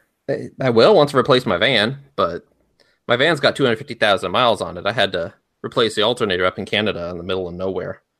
So you do it by hand? No, there was a mechanic. I broke it down right outside of a small town, so there was a mechanic shop there. I got it replaced. That's lucky. But if it was an hour earlier or an hour later, I would have been screwed. Well, let me explain something to you, Cynic. The Black Hills is my favorite place in the United States, and there's so much stuff to do here. Now, propagandists and communists who don't know the area are going to tell you have to see the Minuteman missile site, which is a complete waste of time, by the way. But if you want to make these old weirdos happy, you could stop at the Minuteman missile site, but I would strongly recommend against it. You didn't like that? I didn't even bother stop. What am I going to do? Look at a hole in the ground? It's no. The whole visitor center is really cool. It is. I thought it's really cool. Yeah, I was there a couple months ago. If you like right by the exit to the Kadoka, or not Kadoka, the Badlands, was it the same exit? Yeah, it's really near there. Yep. Okay, all right. Well, maybe on my way out, I'll look at it. I thought it was great. I thought if you like to fantasize about nuclear Armageddon, it's a great place to visit. Well, you're in Vegas. I mean, the nuclear testing sites are pretty close to there, isn't there? Yeah, but I don't know if you could tour them over. Was it Indian Creek or something like that? They're to the north. Yeah, the northwest. Yeah, I'm pretty sure you can tour those. Them. Can you? Yeah, I've read some stuff on WikiTravel about the different. You can you can't get right up close to them because they're kind of just craters in the ground. But yeah, underground testing. Oh, The shit. hills Well, have maybe I'll eyes, check Clary. it out. The hills have eyes. You guys know the XB-70? It was No. like the predecessor to the B-1B, a supersonic bomber. Yeah, I think so. Yes. So 2 were made, and 1 crashed outside of Las Vegas. I looked up the crash site, and of course the feds went in there and swept it all up and blah, blah, blah. But there's still like pieces you could potentially find.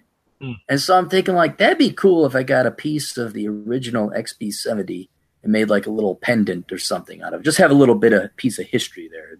There's a lot of history out there in Vegas. Yeah, there's a lot of stuff to see. I only got to spend a day there last time, but if I can ever get off, then I'll go down and visit there another time. Well, you're a busy employed man now. You got to contribute to the man. Yeah.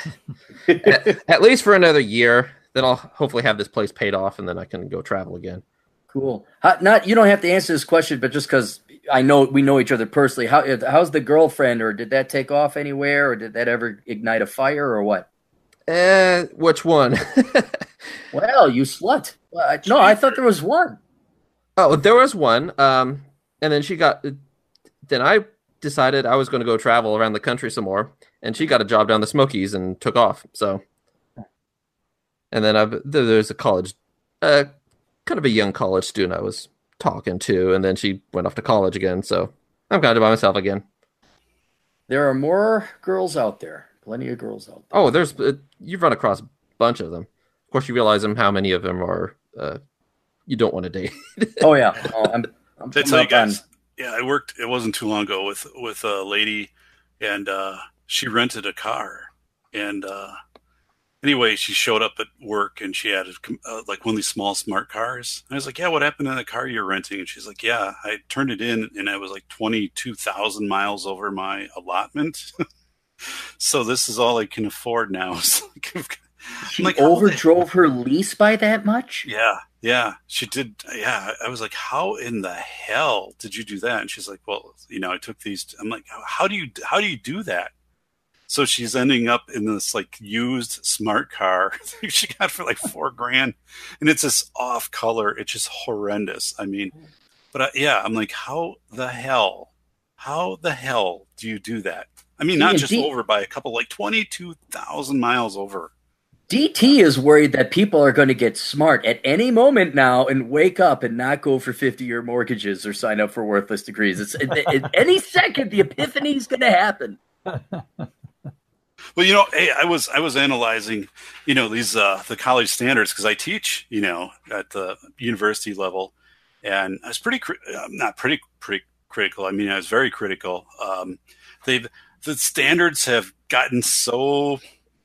I don't have a great way to describe them other than all encompassing. Like people will learn to work with other people. Like they'll recognize inclusive opportunities for employment and different. I mean, it's stuff that you could write any curriculum or goal to fit under this heading. And I was really critical of it. Like, so I have a book, that's coming out. It's due to the publisher today. So, here we go. So, and I just ripped this and I said, this stuff is it's useless. I mean, we've got to, people have got to learn some basic skills, whether it be money skills or whether it be, that you can do a prioritization matrix in your life of like, what are my top 10 things right now? Is it going to be house? Is it going to be this? Is it going to be whatever? But it is so, again, it's you could fit anything under this. In the document, get this. So it's the university guiding document. 45 states and the District of Columbia has it. 20% of the document is thanking the contributors to the document. Honest to God, I did a calculation of the pages that they were like thanking everyone that had participated in this thing. 20% of this big document is just thanking other people for contributing. So your books cap your at least 20% acknowledgments, right? Where you thank people. I have one page in the book, and it has a few names in it. But I mean, no, this thing literally 20% of the real estate is out there, and I said in the book, I said it should come with an applause soundtrack if it's an audio. It should just have constant applause in the back. Was your critique well received?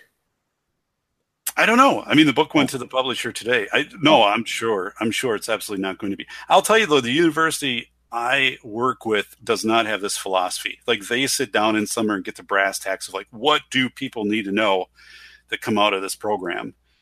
So it is an exception, and but I mean, this stuff is it's absolutely useless. But what it is, as you're saying, I mean, it opens up the liberal arts programs the door wide open, and I don't know. Low quality students. Well, I mean, you could write any program, you could write any course proposal and fit it within these categories. Like, there's nothing in the world you could create that wouldn't fit under this overarching guide for what universities need to be instructing students. Right, but that's again, you are shocked at this. I'm angry with it. I'm furious. Yeah, you're perturbed. Whereas I'm like, yeah, that's what the liberal arts has been, I'd say, for almost 30 years now. The liberal arts is for the retarded people, the people who are too lazy or too stupid to actually go in. And I know I beat the STEM drum and all that, but the liberal arts is now becoming the catch-all for, like, okay, back in the olden days, if you went to college, that meant something. Now everybody has to go to college, and now college is like, what do we do with all the fucking retards? What do we do with the truly stupid people? Now we got to dumb it down and throw them into the liberal arts.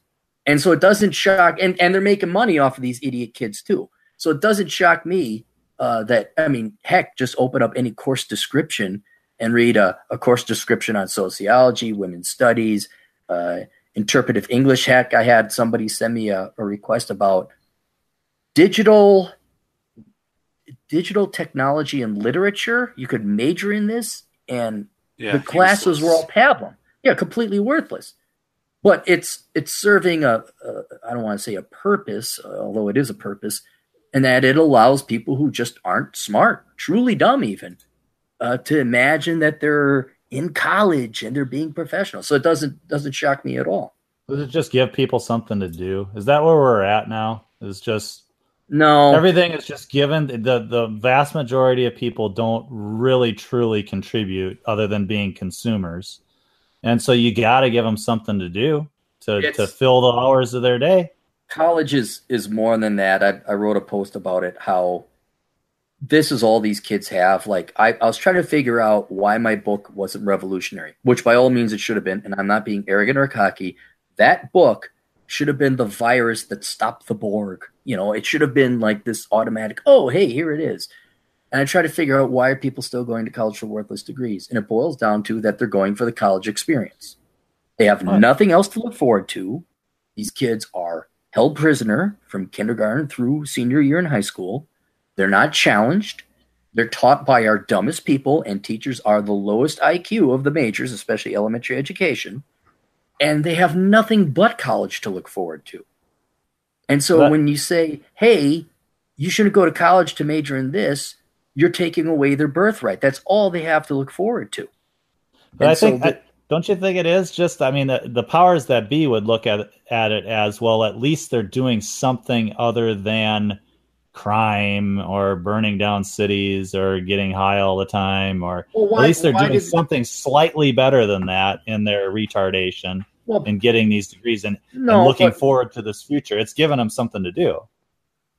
Well, okay, but you can also have work gangs. I mean, there's work. You can make money and not go $100,000 into debt. I don't think academia and the powers that be are the slightest bit noble or helpful, thinking, well, at least it keeps them off the streets. It's not that. They're charging them $1,000 a book, as Dr. Perodin pointed out. Well, the rich want people to pour their coffee for them. That's what they want. You can go pour coffee at 16 years old. You don't need to go to college. You don't even go to high school for that. Yeah. Hell, you barely need to do it for computer science anymore. I mean, I've learned more from Udemy and Pluralsight and acloud.guru and all these other websites that have video courses than I learned a bunch of math in college and classes like that. But even with the degree I got, I'm still learning more just going and buying it online. Yeah, on Heck, your own. Yeah. you can buy a 20-hour course from Udemy for $10. They're always running sales. But isn't that the nature of your industry, though? I mean, there's a new language you got to learn. I mean, if you can't just sit and rest for 3 years. You got to keep your skills current, right? Yes and no. Some people do sit on their butts for years, but that's usually in stagnant stuff. If you want to keep on the new stuff and keep moving forward, then you have to keep on top of it. But yeah, you could become a COBOL programmer, and that hasn't changed since the 80s, and it still pays pretty well because it's a real pain language to learn, and nobody really wants to learn it. What's Fortran? Is that older than COBOL? Yeah, that's a little bit older. What's the oldest one? I think Algol is the oldest one, and then Fortran, and then COBOL. Okay. I just like to be able to, when I get requests from people saying, what program should I learn? Well, I mean, if you want to be old school, you certainly want to do Fortran, but people are a little bit more updated with COBOL. I don't think then it about COBOL makes it sound like I know what I'm talking about. There's a bunch of business apps all written in it, and nobody wants it. It's ancient business apps that nobody wants to touch.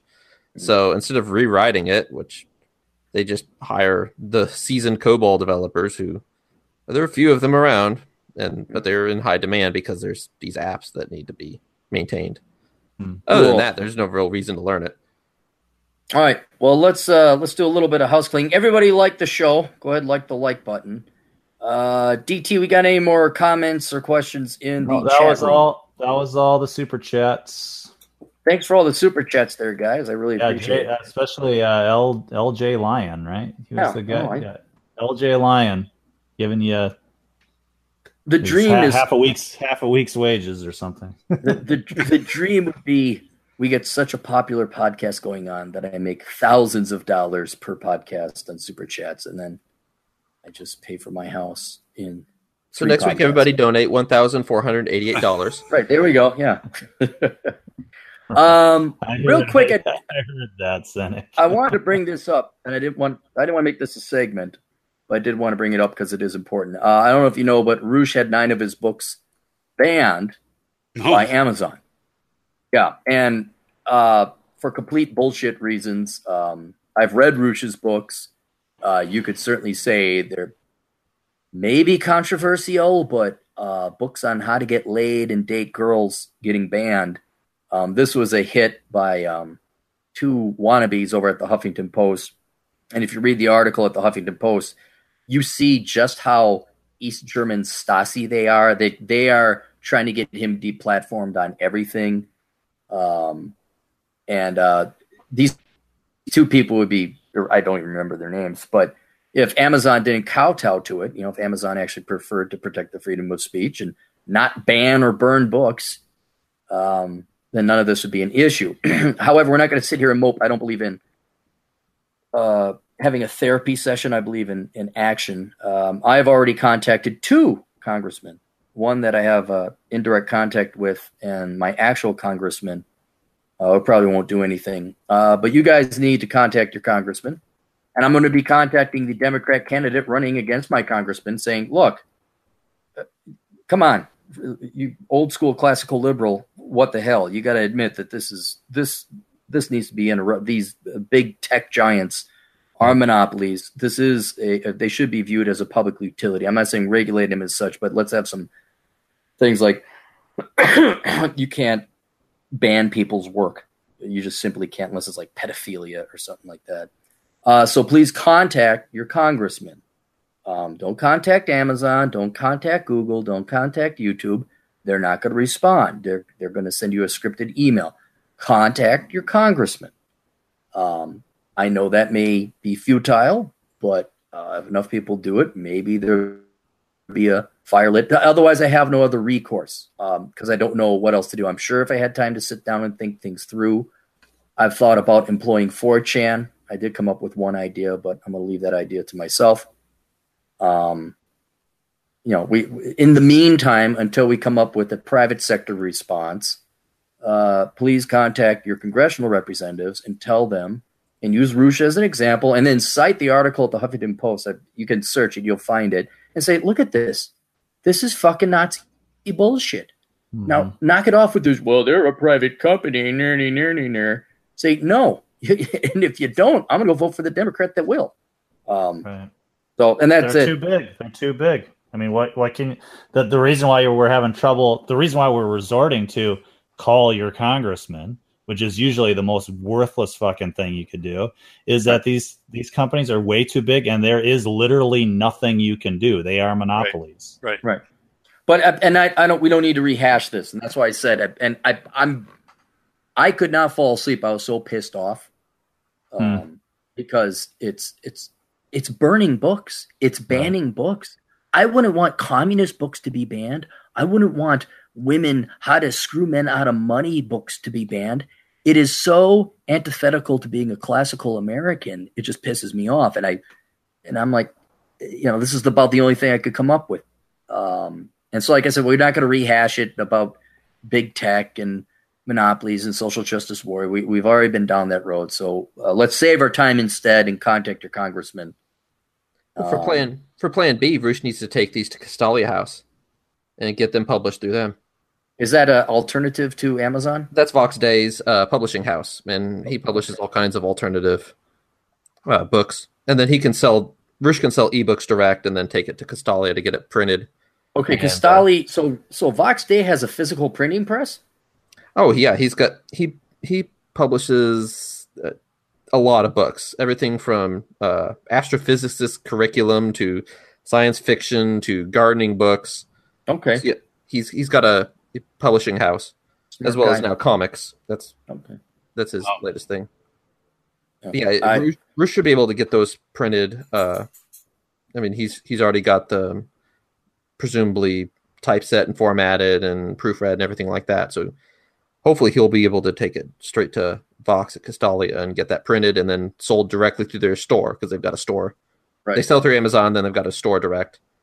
Okay. No, I definitely, because I write books and I got to start thinking about, okay, is the Black Man's Guide Out of Poverty controversy? I'd love to see somebody try to ban that one. I just love, and what's going to happen next? Is this, so, and if I'm going to spend time, if anyone's going to spend time writing books, do you want to go through Amazon now? Because it's an endeavor. It's a lot of work to write a book.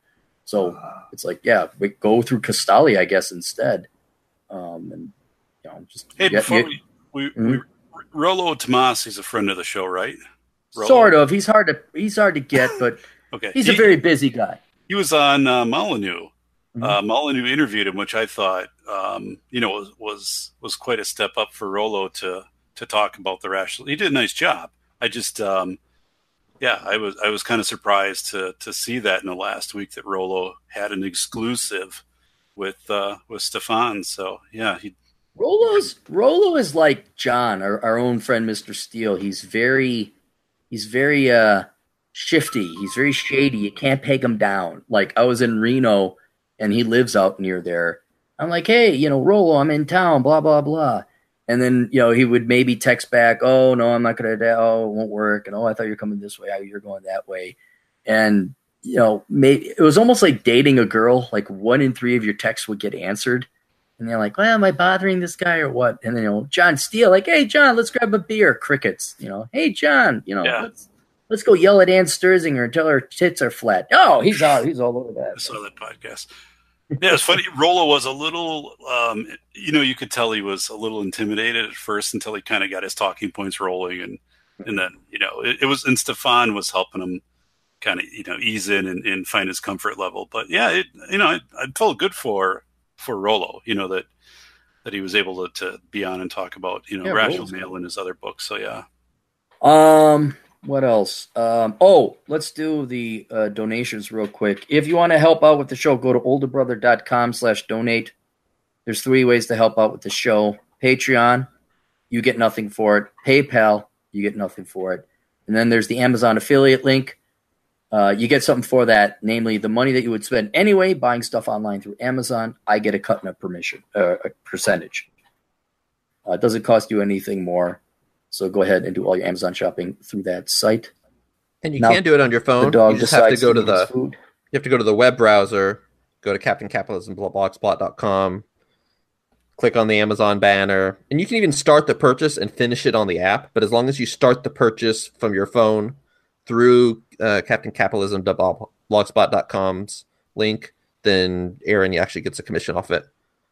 That's if the Amazon banner shows up on the phone. Look, all you young kids with your recently discovered pubes and your damn phone, just go like an old fart to the computer and just do it that way. It's way easier. Way easier. I've always looked on my website and I can't see any links on the phone. So don't. Should work on the phone. I used it the other day. You're an IT genius, okay? And then average people like me and everybody else, it doesn't show up on ours. And by the way, Microsoft is extending Windows 7 patches, but you have to pay a monthly fee. Oh, really? And it'll be progressive every month it goes up. So this gets back to the whole deal, man. They just fucking got you by the balls. You talk about going to Vox Day's site to buy your books there. That they'll just, once they shut down things, they're just going to start shutting down fucking everybody. I mean, and so that's there's temporary fixes, but they've got us by the balls. These fucking companies have got us by the balls. And Cappy's right. Sure, these short-term fixes going to wherever to buy your stuff, but you gotta put some pressure on these people that actually have the power to bust these fuckers up. Oh yeah, you're right, Cappy.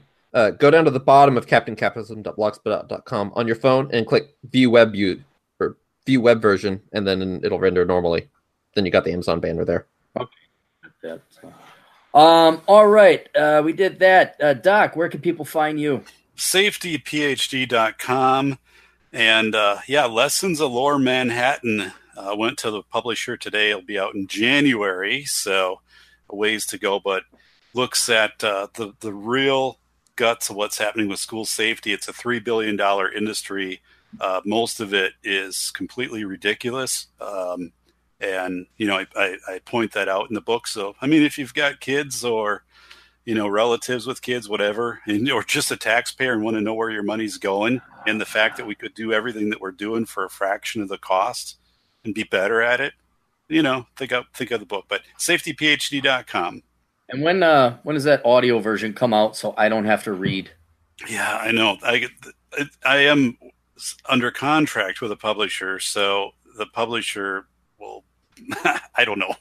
All right, so I'm gonna have to read it. Can you give me an advance copy so like I read it and I go, Doc, I'll give you. You got it. Don't worry about it. Yeah, print it off. Don't email it to me because I don't want to have copies that might get hacked or float out on the interwebs. Have you ever gotten the program that's like the computer reading program, Cap? Would you listen to that instead of read? Like it sounds like David Hawking or Stephen Hawking. It's C-3PO talking at you. I downloaded a software that would read a book, and it was very annoying. It's terrible, right? It's horrible. Like listening to weather reports on the shortwave. DT, hey, I looked up to see if you had a podcast. You did not. No. I need to. What I'm trying to do. Well, now I'm working full time again, so the time's going to be limited. But I wanted to finish Will to Power completely before I start talking about it. I figure I should at least be that intellectually honest to do that, so that I don't, I know where he's going at the end of the book. So, but that's what the podcast will be. It will be discussing Friedrich Nietzsche's Will to Power and how it relates to today and how it still is relevant, and kind of to try to reclaim it from the fucking white nationalists out there and the Nazis that used Nietzsche, I think, wrongly. I think Nietzsche would have said, "You're being worshipped by the herd. You're doing something wrong." They're Adolf. So that's going to be part of it. Part of it is, I think, nihilism, and Nietzsche gets sort of a bad rap based on how his words have been used and misused in history. Wait, hold it. Was he a Nazi, or was he just cited by the Nazi? Because I know nothing about this guy. Yeah, he died, I think, before the Nazis started coming to power. And his sister was a huge fan of Nazis. Okay. And so and Hitler read his works. Their propaganda film is called Triumph of the Will for a reason. Oh. And so I guess some of the translations, Nietzsche did not want to publish Will to Power. Mm-hmm. And the way it was published back then, I guess his sister kind of massaged things a little bit. But I do think that the most recent translations are the most accurate from the original source. So he has been misused, and Okay. yeah. Can he you probably imagine really we go pissed back? off. Could you imagine we go back in time and we hand Hitler a copy of Enjoy the Decline? He's totally chill and relax, and Right. 6 million Jews don't die. And there is He no doesn't- war. Doesn't send the whole world into flames. Stalin too. Soviets Yeah, don't come to Stalin. power. And Cynic, you want people to follow you on the Twitter? Go ahead, give a shout out for yourself there. Oh, I'm really not online much anymore. I'm working overtime at work trying to launch a product, but I'll post occasionally on akingscastle.com. We've it went into hiatus for a while, and now we're back up with Are you back different up? authors. Okay, all right, we got that. And then the shout out. Look up John Steele's YouTube channel. Search John Steele, ST John Steele Show. He hasn't had anything up either. You guys do know that if you have a show, you got to produce stuff, right? DT.